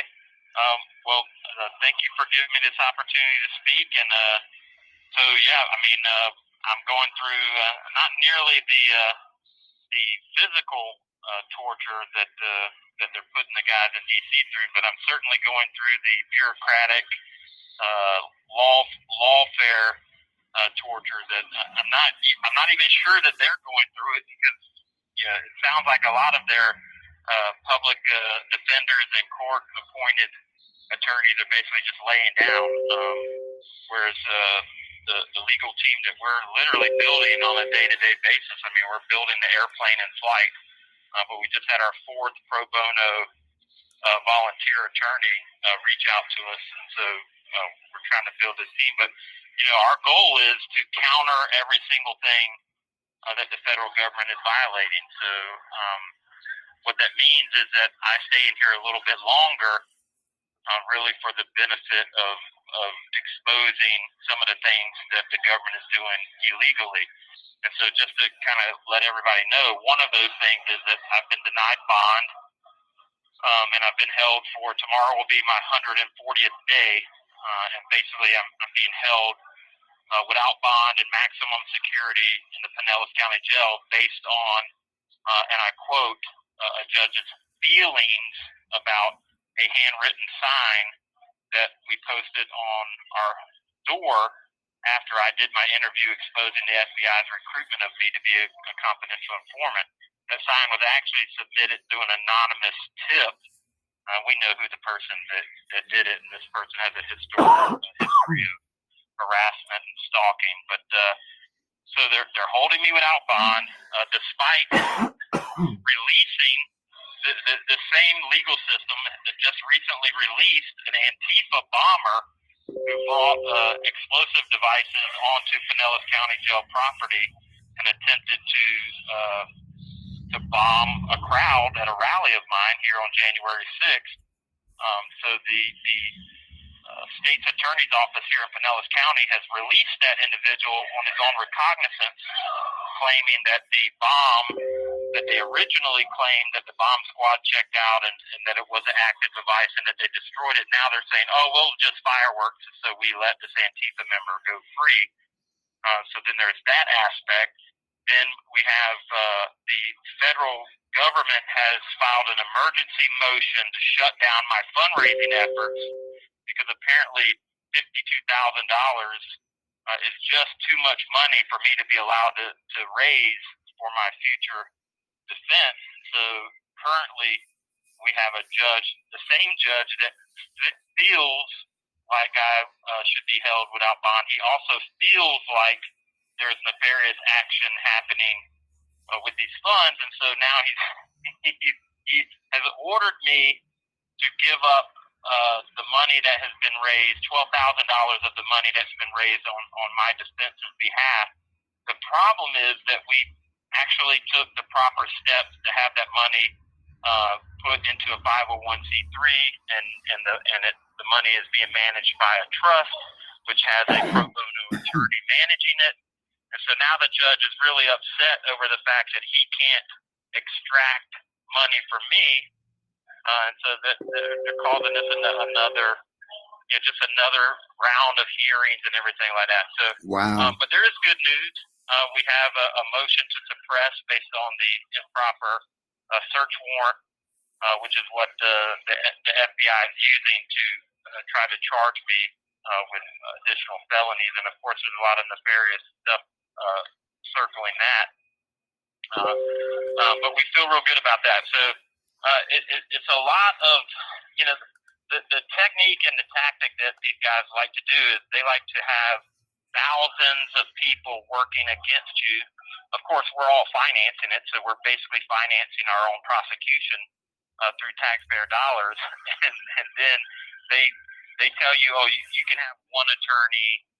He can't spend more than $12,000. All this crazy nonsense. But this is the game that they're playing. This is why they're holding all these January 6ers, some for almost a year now, even though they're pre-trial, even though they're supposed to be innocent until proven guilty, even though none of them have violent histories, even though none of them were engaged in any violence on January 6th. It's just complete and utter nonsense. But what they're doing is they're trying to sweat these guys and these gals out so that they plead to some lesser charge, and they can come to them and say, hey, look, you've been in here for a year now. Why don't you just plead guilty to this little misdemeanor, and then we'll give you time served, and you can go home to your family and your dogs and your cats. And then what they can do is run the news headline that another insurrectionist, domestic terrorist, pleads guilty to involvement in the takeover of the U.S. government from January 6th. And that's the game they're playing. And my goal is to not take any of these plea deals, to not take the easy way out, but instead to force trials, to force hearings, to force appeals to everything that they do. Another thing that they've done is they've issued an unconstitutional protective order. So here I am 140 days in, and I've yet to see the discovery against me. They provided me some discovery, but they have unconstitutionally classified most of it as sensitive or highly sensitive, and they have barred me from seeing it without the adult supervision of my attorney. Again, this is a Sixth Amendment violation. My right to public trial, my right to face my accusers, my right to compulsory gathering of witnesses in my own defense, my right to counsel. So they're trying every unconstitutional trick in the book, and they're used to getting away with it. As the prosecutor in my case likes to use the term, it's common for us to do this. Well, common does not equal legal. It only means that you commonly violate the law. And so, I'm willing to stay in here as long as I need to stay here in order to force these issues out into the public, and that's what we're going to do. Yeah, absolutely. Thank you so much, for speaking to that. Let me, I don't know how much time we have left, but maybe give people an idea of your background. The one thing I'll say to everybody is Jeremy Brown is one of our nation's heroes. He served. I'll let you give your background, Jeremy. Yeah, so I'm a retired Army Green Beret. I spent 20 years in the Army. 3 years with the 1st Ranger Battalion, 75th Ranger Regiment, and then 17 years as a Green Beret. I retired as a Master Sergeant, which is E8. I served I served on 5 of the 7 continents all over the world. A couple of trips to Afghanistan, a couple of trips to Iraq, as well as other places all over the world. And retired in 2012. I held a top secret clearance while I was in. Retired. I started a business that I ran for 5 years. I run for U.S. Congress, and I'm currently an active candidate for Florida House of Representatives here in Florida. Our paperwork just went in last week. So I will be, what we believe, I will be the first American politician to actually run an entire campaign while incarcerated instead of the other way around. You know, most politicians deserve to go to jail after they've served. I'm going to start my career out in jail and then hopefully be able to change the way this out-of-control government is going after the fact. Wow, that's awesome. Yeah. Anyone have any questions for Jeremy?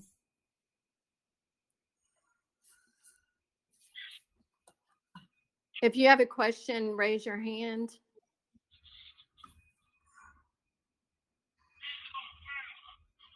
You know, one of the things, you know, thank you for filling us in and bringing us up to date regarding the pipe bomber.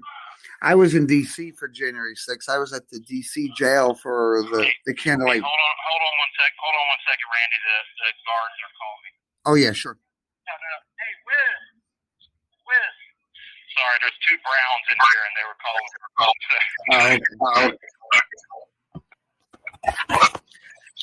I actually have a question for Jeremy. Okay, go ahead. Hey, Jeremy, can you hear me okay? Yeah, I can barely hear you. You're a little bit high. I'll try and speak up here, Jeremy. One, I thank you for your service, and I thank you for what you're doing. This is Trennis. One of the things I'd ask is, what would you ask of the people? What do you think would be the most effective route to standing up for you and the other J6 detainees and defendants at this point? Well, what I would say is, just take some cues from the Canadian truckers, take some cues from the Bolivians who have been battling a couple different issues down there. Take some cues from people all over Europe, and that is, get out there, make it known to our elected officials, to our unelected officials, to the bureaucrats that you're mad as hell and you're not going to take it anymore. And that really, the reality is that most politicians, they don't really care about anything until it's time until their job is at stake. And so I think you're seeing the world is waking up, and what really kind of discourages me is that why are Americans the last one to get on this train here? And so the main thing is to show up in numbers, because that's what really scares these tyrants, because they know that they're outnumbered.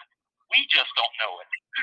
And I think if you look at the closing scene of the movie V for Vendetta, where you have the armed troops standing there, and they're overcome by just sheer numbers, not armed people, but just citizens that show up and show them that, hey, we have the numbers, and if you guys don't back away from your tyranny, then we're going to utilize these numbers to our advantage. And I think that's the biggest thing.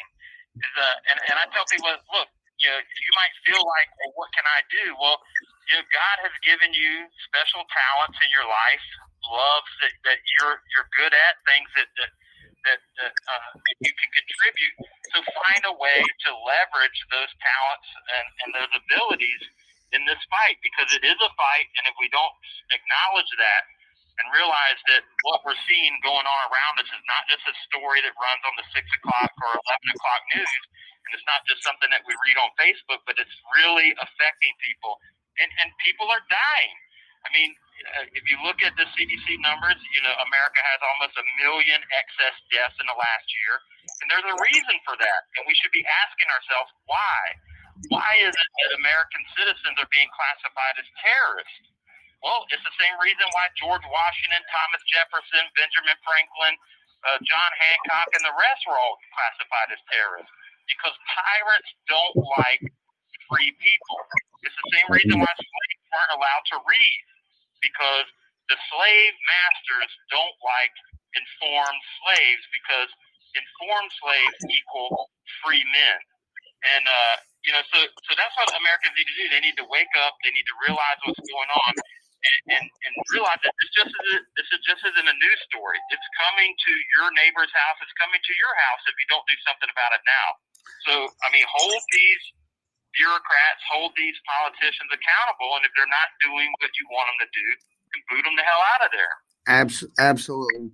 And just so that you know, Jeremy, since the last time I think you and I spoke, Americans for Justice, we're actually in the process of launching, and I think we spoke about this, the Great American Assembly event. We're going to be asking every American who supports the Constitution to go out to their state capitals on March the 20th to stand in celebration of the U.S. Constitution. And what we really hope is that will begin to unite Americans. It doesn't matter politics, religion, or any of that. We just want to bring people together around the Constitution, stand up with one voice, and do exactly the things that you're talking about. So, and it is possible. You know, we're going to have a rally here at the jail. It'll be our 5th or 6th. I can't remember. Time escapes me here in right. this jail cell. Right. But I have all my fellow inmates, Bloods, Crips, Latin Kings, Neutrons, which is a jail term for those people that just bounce around. But they're all basically saying, hey, is it okay if I have my family and my people show up at your rally? I'm like, absolutely.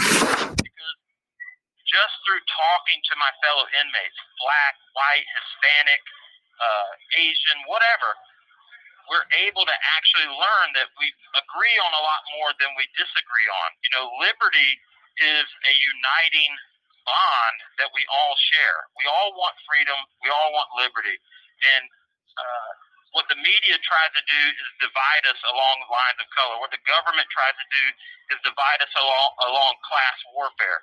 And if we would just, you know, talk to our neighbors like we used to do when I was a young boy, we might learn that, you know, we actually agree on more stuff than what we disagree on. And this strategy of divide and conquer that the enemies of this nation are using, the enemies that are on the side of evil are using is a divide and conquer strategy. And we can defeat that easily by just shaking our neighbor's hand and saying, look, at the end of the day, I want you to enjoy the same liberty that I want to enjoy. And that really is the best strategy against these tyrants. And I think the idea of gathering at the state capitals is key, because what people don't realize is that the U.S. Constitution is a contractual obligation of the federal government that was granted by the state governments. And so I don't know why these state legislators and these governors don't use the 10th Amendment power that they have as laid out in the Constitution and say, look, this federal government is out of control. Maybe it's time for a new declaration of reorganization and get control of this federal government, because every single day it's just getting worse and worse and worse. And you know, every federal policy now the federal government wants to take charge of providing internet. I mean, it's ridiculous how far outside the bounds this federal government has stepped, and yet it's the governors and the state legislators that are allowing it to happen. And until they start to stand up, and sure, they probably make about 1/5 of what a federal congressman makes, but they're the ones with the actual power, not the federal government.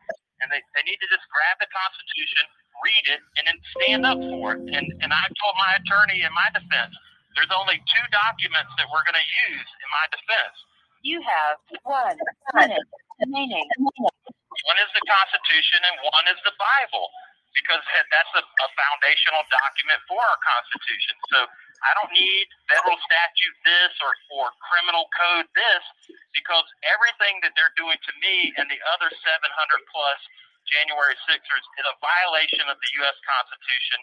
And since Article 6, Paragraph 2 states that the Constitution is the supreme law of the land and all judges are beholden to follow it, that's all we need to do in order to defend ourselves.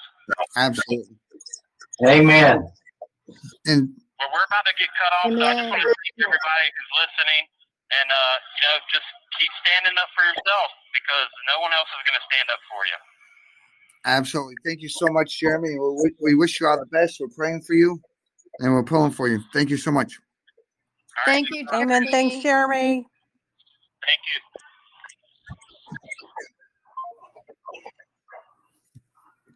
Okay. Wow. Hey, this is exactly what we said. This is why we're doing this. This is why that we're having the Great American Assembly, because this is how important it is. I mean, you heard it from somebody that's there, sitting there indefinitely detained. He's telling you that that's the number one thing you can do. GiveSendGo is great. Funding, letter writing, those are all fantastic. But without an actionable people, and I will tell you that honestly, I don't say this, and I try not to. Please don't anyone take this the wrong way, but I'm freaking ashamed of America at this point that we've allowed this to go this far, and that we sit in our spoiled Western culture and don't take action. And when I say action, that's peaceful assembly. Like I said before, that's what Jeremy's told you. There's a reason. I called Randy one morning and said, Randy, I've got it. I've got the idea. Here's what we got to do. We got all 50 state capitals. We're going to do this all at once.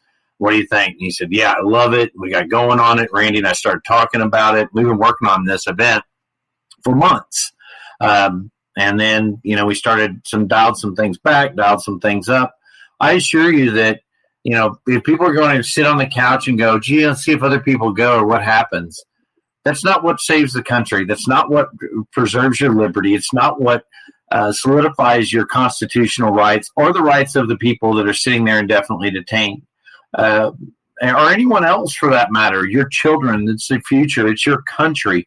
And look, you have people all over the world that don't even have a constitution. They don't even have the rights provided to them to stand up for their country or stand up for their freedom in their country. They don't even possess those rights, yet they're doing it. And they're doing it with no constitutional backing so that backs them and gives them the right to be there. They're risking jail and imprisonment and stuff because they don't even have that backing. You have that backing. Go there. Go peacefully. Go stand up. It's time. The time for it's come and gone. But, what are we going to do? Nothing? Is that where you want to go with the inaction? You want to hope that, this woke military does something or no one's going to come and save the United States. The United States has been the place that's gone and saved everybody else for all of memorable history.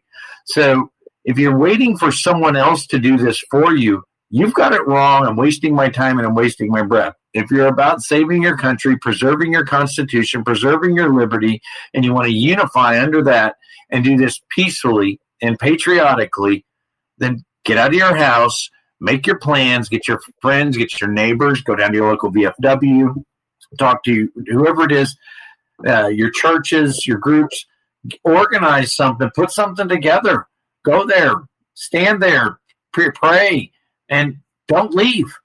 This isn't a 3-hour event. It's not a one-day event. We're going to go do this. This is real. And you don't have to leave. There's no expiration date. There's no time limit for peaceful assembly. You have these rights. The Constitution says so. You don't need a permit. You don't need a stage. You need to show up. And if you do something else on that day, then, like I said, I think our forefathers are spinning in their graves, realizing what's happening here. And this is what was meant when they said, when the statement was said, when they asked, Big Frank, what do we have here? And he says, a republic, if you can keep it. Like, this is why they provided you the power of assembly, so that you, the people, had the right to keep it. Look at the truckers in Canada. They brought their families, they brought their wives, their children. They're there, they're singing, they're dancing, they're doing this peacefully, they're doing it patriotically. Don't let them take that from you. And, the anonymity that we provide to these people by calling them the thems and the theys, they're no one. They work for us. And it's just like the ants. They think that by doing what they're doing to people like Jeremy Brown and Felicia Knowles and the Trennis Evans and the all these people, the Christopher Worrells, all the people that you're seeing go through this, and near 800 people now, they think that they're scaring you into this complicit nature of what they designed for you, that you will sit down, shut up, and take no action. And they're winning when they do that. And if you don't go, then, don't be shocked when you're turning over your guns and the government's coming and taking them from your homes. Don't be shocked when you're no longer, they want to control the internet. Why do you think they want to control the internet?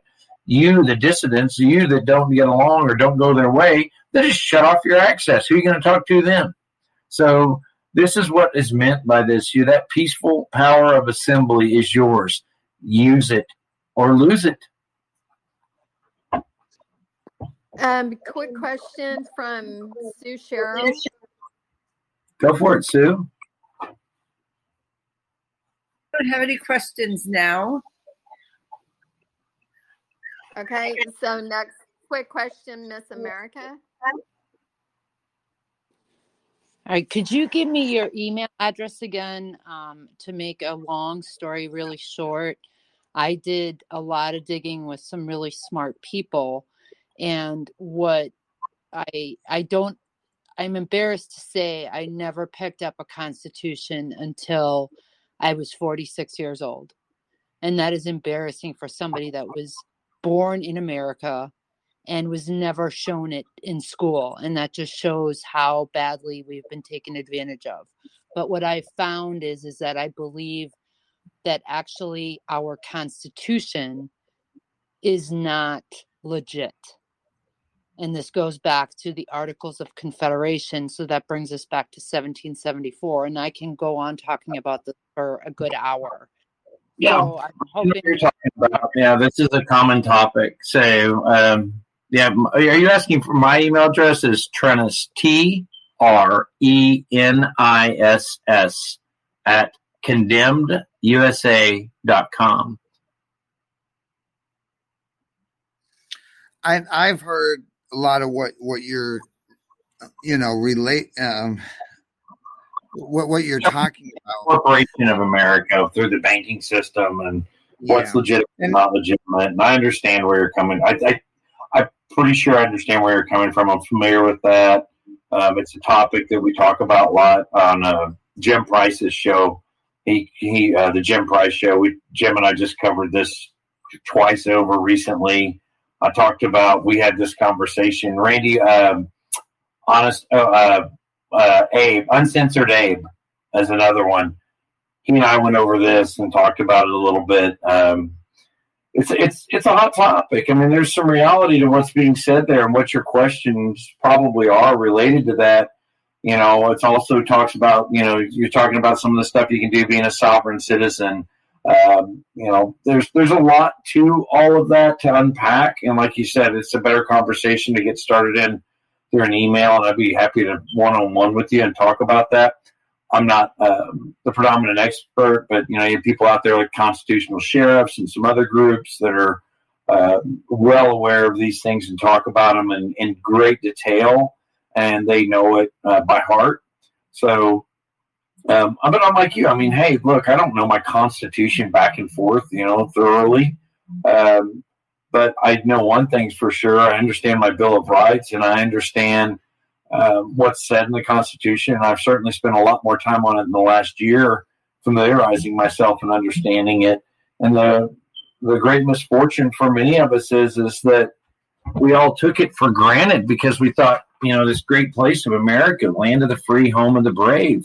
Like I said, I write a lot about that on Condemned USA. Some of the stuff that I call ramblings in there is one of the sections that I kind of go off on some of these topics, and it's how I feel about these things. And I think you'll find it interesting. But I would love to get going and email with you. And I don't know. The takeaway from this is listen to people like the Jeremy Browns, listen to there. And if you don't go and stand up, I've said, you know what? Here's my excuse for America. I'm going to cut America a break. The reason that they haven't stood up, the reason nothing's happened, is because it's going to be the grand finale. It's going to be the greatest show of all, and the free people standing up for under their Constitution. And that's what my hope is that that's where it has to be. I mean, without that, we're lost. That is your charter for freedom, and if without that, they're just getting started. And I say, I think this, if you think you're going to elect your way out of stolen elections without standing up and saying something and making it known that you, the people, do know and understand your right to assemble, you're making a great mistake. And it's a grave error for you, your children, for your grandchildren, anyone's future that you give a darn about. So. And I want to encourage everybody that's on here now and everybody that's going to be watching this recording, like they're telling you, if you don't want to shut up, if you don't want to sit down, if you don't want to stay home, if you don't want to take it, go to your state capitol on March the 20th in a peaceful, legal, lawful assembly. Take your flags, take your Bible, and pray. Just be there. You don't have to leave at any certain time. That's your right to be there, and let's go. Let's do this. Let's back these guys. Don't back us. Back your country. Back yourself. Back your children. You know, that's who you're backing. You're backing your own future. And I thank you so much, Tina, for that. I just, I just got to lead in people. It's like, don't go for me. Go for yourself. Go for your kids. Go for your neighbor. Go for your nieces, your aunts, your uncles, your family. How about the blood of the American people that was spilled to save and preserve this country and set fight for this Constitution time and time again and freedom around the world? What about all that? Did it mean something to you when you stood up and said your national anthem? Did it mean something? You sang your national anthem. Did it mean something to you when you said that Pledge of Allegiance? Read those words, grasp it carefully. Take a deep look into that and a deep dive and get real with it, because if not, it's not going to be there for you. There's so much more we can get into some of the things that, the universities and the funding and the grants and what they're doing to undermine and get rid of. You're talking about, Biden coming on TV and saying none of the things in the Constitution is not an absolute. What the hell are you talking about? And he thinks that, they want people to fight. He's saying, well, you don't have F-14s, you don't have this. Well, we don't need that. We don't need any of those things. We need tens of millions of Americans to go and stand up and say, hey, the 60s had it right. Sit-ins, the hell knows we won't go. Peaceful, patriotic assembly is where it's at. And that's all that needs to be done and nothing more. And it's all over. All this crap comes to an end. We get down to the reality of they will respect our constitutional freedoms and rights. Absolutely. Thank you so much. We just appreciate so much you guys coming tonight. This has been amazing, and it was really great to have Jeremy Brown on here as well. And if you guys have any closing remarks that you'd like to say, wow, this was really awesome. And I'm sorry a lot more people weren't on tonight since we rescheduled, but we will have a lot of people always watch their recordings, so there's still going to be a lot more people hearing your call. Yeah, one of the things I'd like to finish up saying is just kind of touching on one of the last subject matters about the Constitution being lawful or legal or whatever. The one thing I can say is I am an Air Force veteran. I took an oath to that Constitution. And that oath is the same oath that every single military person from the beginning of our country to this very day has taken an oath to. And the one thing I will say is, it's bad enough when the progressive leftists of the world are trying to put question marks over everything and whether something's legitimate or not. It's bad. It's bad enough when that happens. Then for our own people on our own side, really supposed to be, fighting for this country, is basically doing the same thing. So, the one thing I will say is I've looked into a lot of what's been said. Supposedly, there is a document that was put together by the 13 and endorsed by the 13 colonies. According to them, when they went to replace that, which was supposed to have been unanimous, all but one colony ratified it. The one colony was something along the lines of Rhode Island, I believe, that did not ratify the Constitution. In my mind, utter complete horseshit. It's only meant to divide us.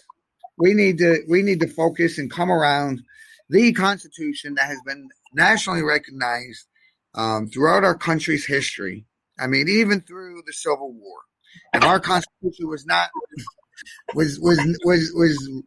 considered really with any legitimacy to be considered null and void, it would have happened at the Civil War. But the other thing I would say is, because this conversation is really focused on the J6ers and our political prisoners, over half of those indefinitely detained at some point in time served in our military. We have Purple Heart recipients indefinitely detained. It's such a disgrace when there's individuals that have gone out, like Jeremy Brown, served his entire career, sacrificing for our country, fighting for our country, only to have that very country treat him today as they're treating him. This is what we need to look at. This is what we need to share amongst our friends, our communities. When our own nation does this kind of thing, you know, it really motivates to stand in the fight. And so, you know, having said that, I would invite everybody to go to our website, Americans for Justice. That is the number 4, justice.org. I invite you all to go out there. We're always looking for volunteers. If you volunteer, please submit a contact us in there. Donate if you like what we do. You know, support us there. You'll find a lot of resources there on how to support Jason. And all the information related to the Great American Assembly can be found there as well. Thank you so much, everybody. Thank you for having me on. Thank you for everything. Keep fighting. We have a country to lead. Amen. Thank you, guys. I'd like to thank you so much for being a part of this, and please share this with your friends and families. Please get it out there. You know, this can't be something that's shut down. This has to be something that's this is, you know, kind of today's last stand, I think, for the Constitution. If you don't make this stand, then, you know, they're just going to keep stripping it. So that is the reality. We'll share the information on our wall tonight or tomorrow, and we'll just keep sharing it until March the 20th and after. And we thank you so much. Back to you, Mike. Chinnis, can you mute your...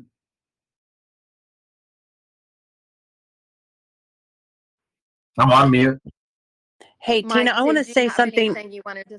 Okay. Yeah, can I say something really quickly? I wasn't going to talk tonight, but you guys, thanks so much for coming on. And I'm excited. I'm one of the admin on here. My husband's a retired Marine, and he has said repeatedly, he's like, I've never been more embarrassed to be an American in my life. And both of our families are Biden supporters, and we're like, good God, what the hell is going on in this world? But anyway, what I want to say is I'm so excited for March 20th. Like, I've been just honestly pissed for the past year. We have no leadership at all on this side and no coordinated efforts. And, you know, just, I don't have a voice. I don't have the time. There have been too many battles. And I think to go and take a stand at our capitals is amazing.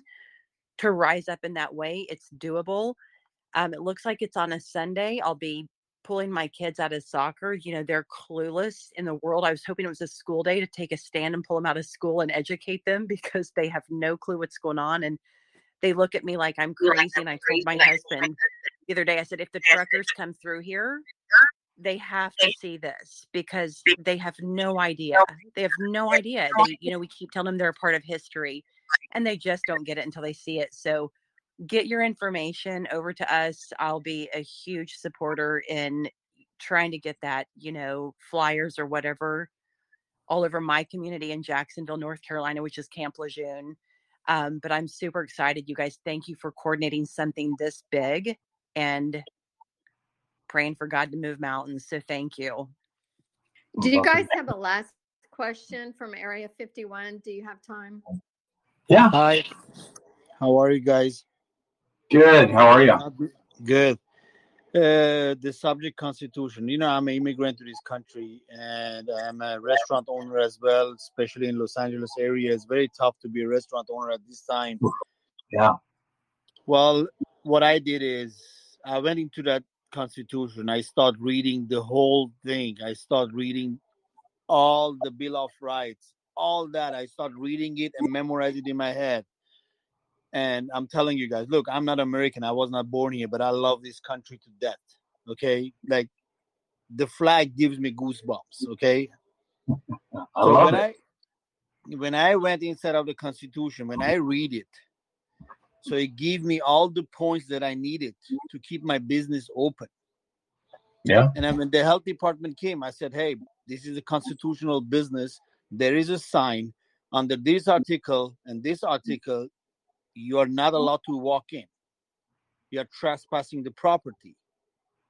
But we are from the health department. I said, okay, so what?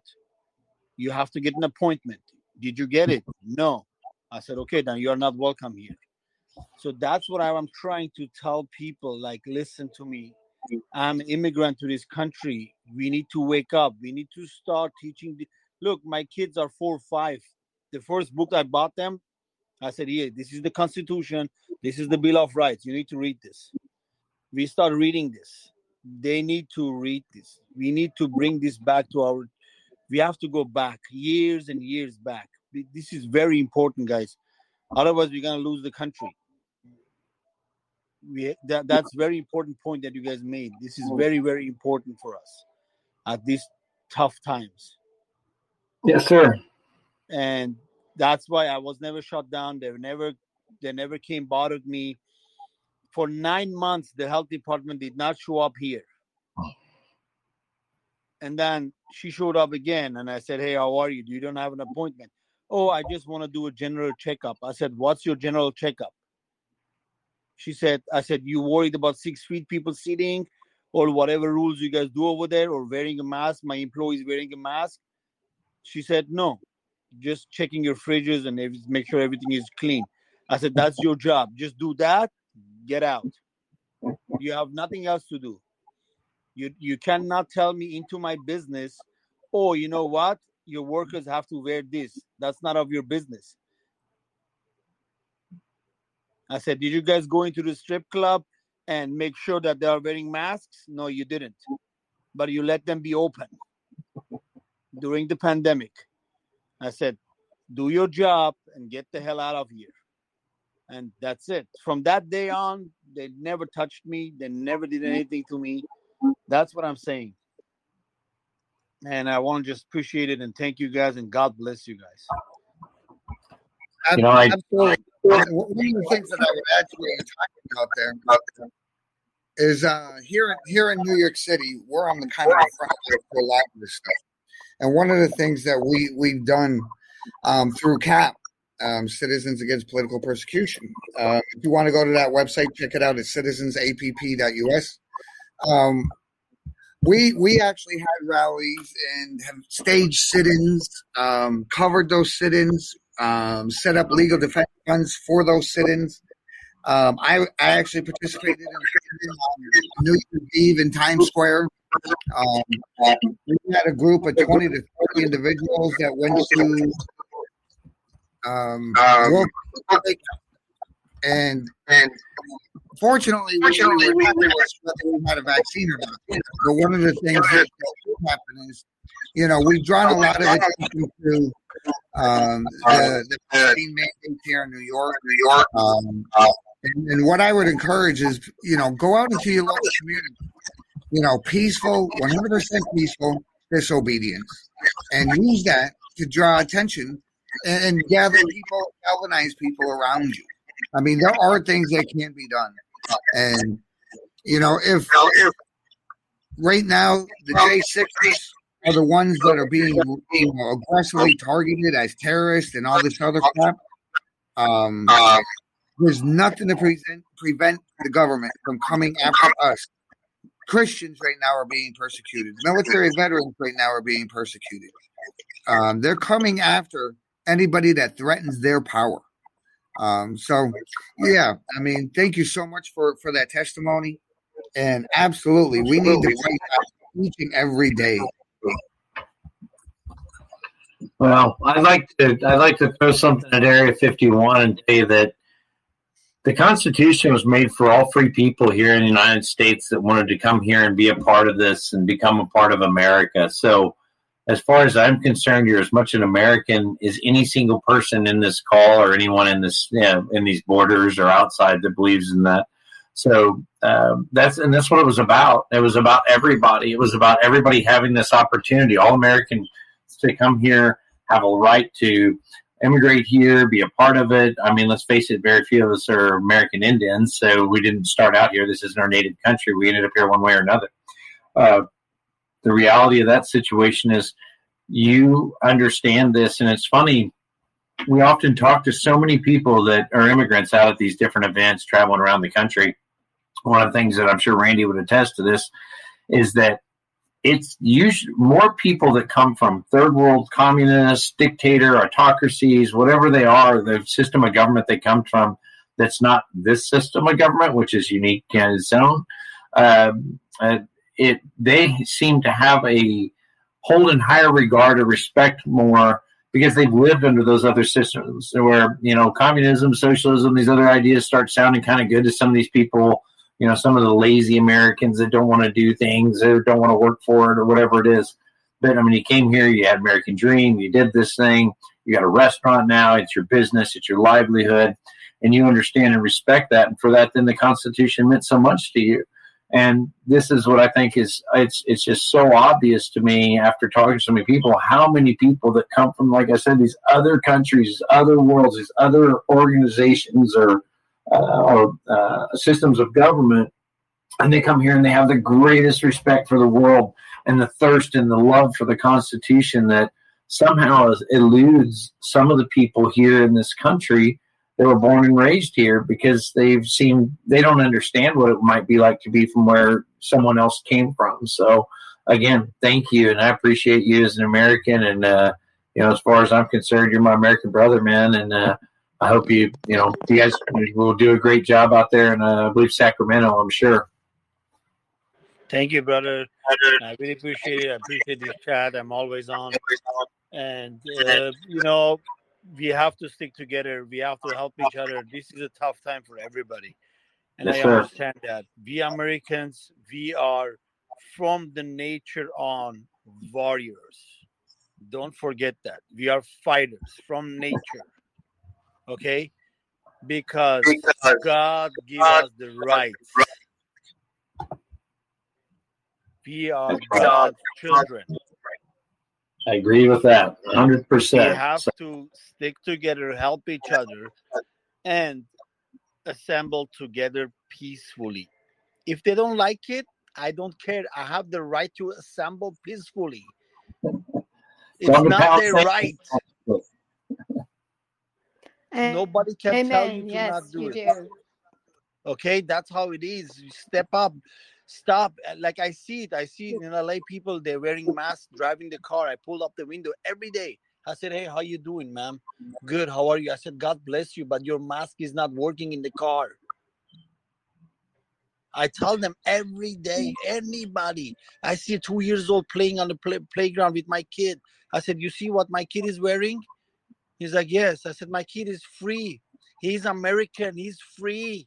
Your kid is not." So you have to wake them up. It doesn't matter. Say it.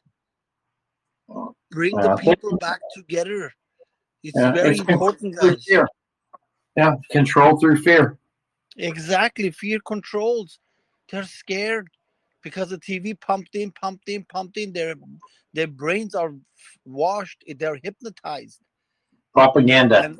Everything on the TV is propaganda, and that's one of the sad realities. I talk about this a lot, and one of the speeches I gave not too long ago was that the sad reality, the difference between people here in the United States and people in third world country. In a third world country, they know that what comes over the TV and from the mainstream media or their news outlets there is propaganda. And here in America, we have not picked up on it yet. We're still believing that there's reality here in what they say. We do thank you guys for being on tonight. We're going to let you go. I'm sure that you have other things you need to get to. Yes, I do. Thank but you. We also want to invite you back we have chats going on off and on through the day, pretty much every day on our channel. So you guys are welcome anytime to just pop on and give us some words of wisdom. So thank you so much for being on here. I'll get a flyer out with all the information and websites and places to donate. And we thank you guys so much. And we just appreciate you for all that you're doing. Thanks again, Tina. You guys have a great one. God bless America, and amen. Let's do this. God bless America. Let's do it. Yes, God bless America. Thanks, Yes, you guys. thank you. Good night, everyone. Cheers. Good night. Good night. Thank you.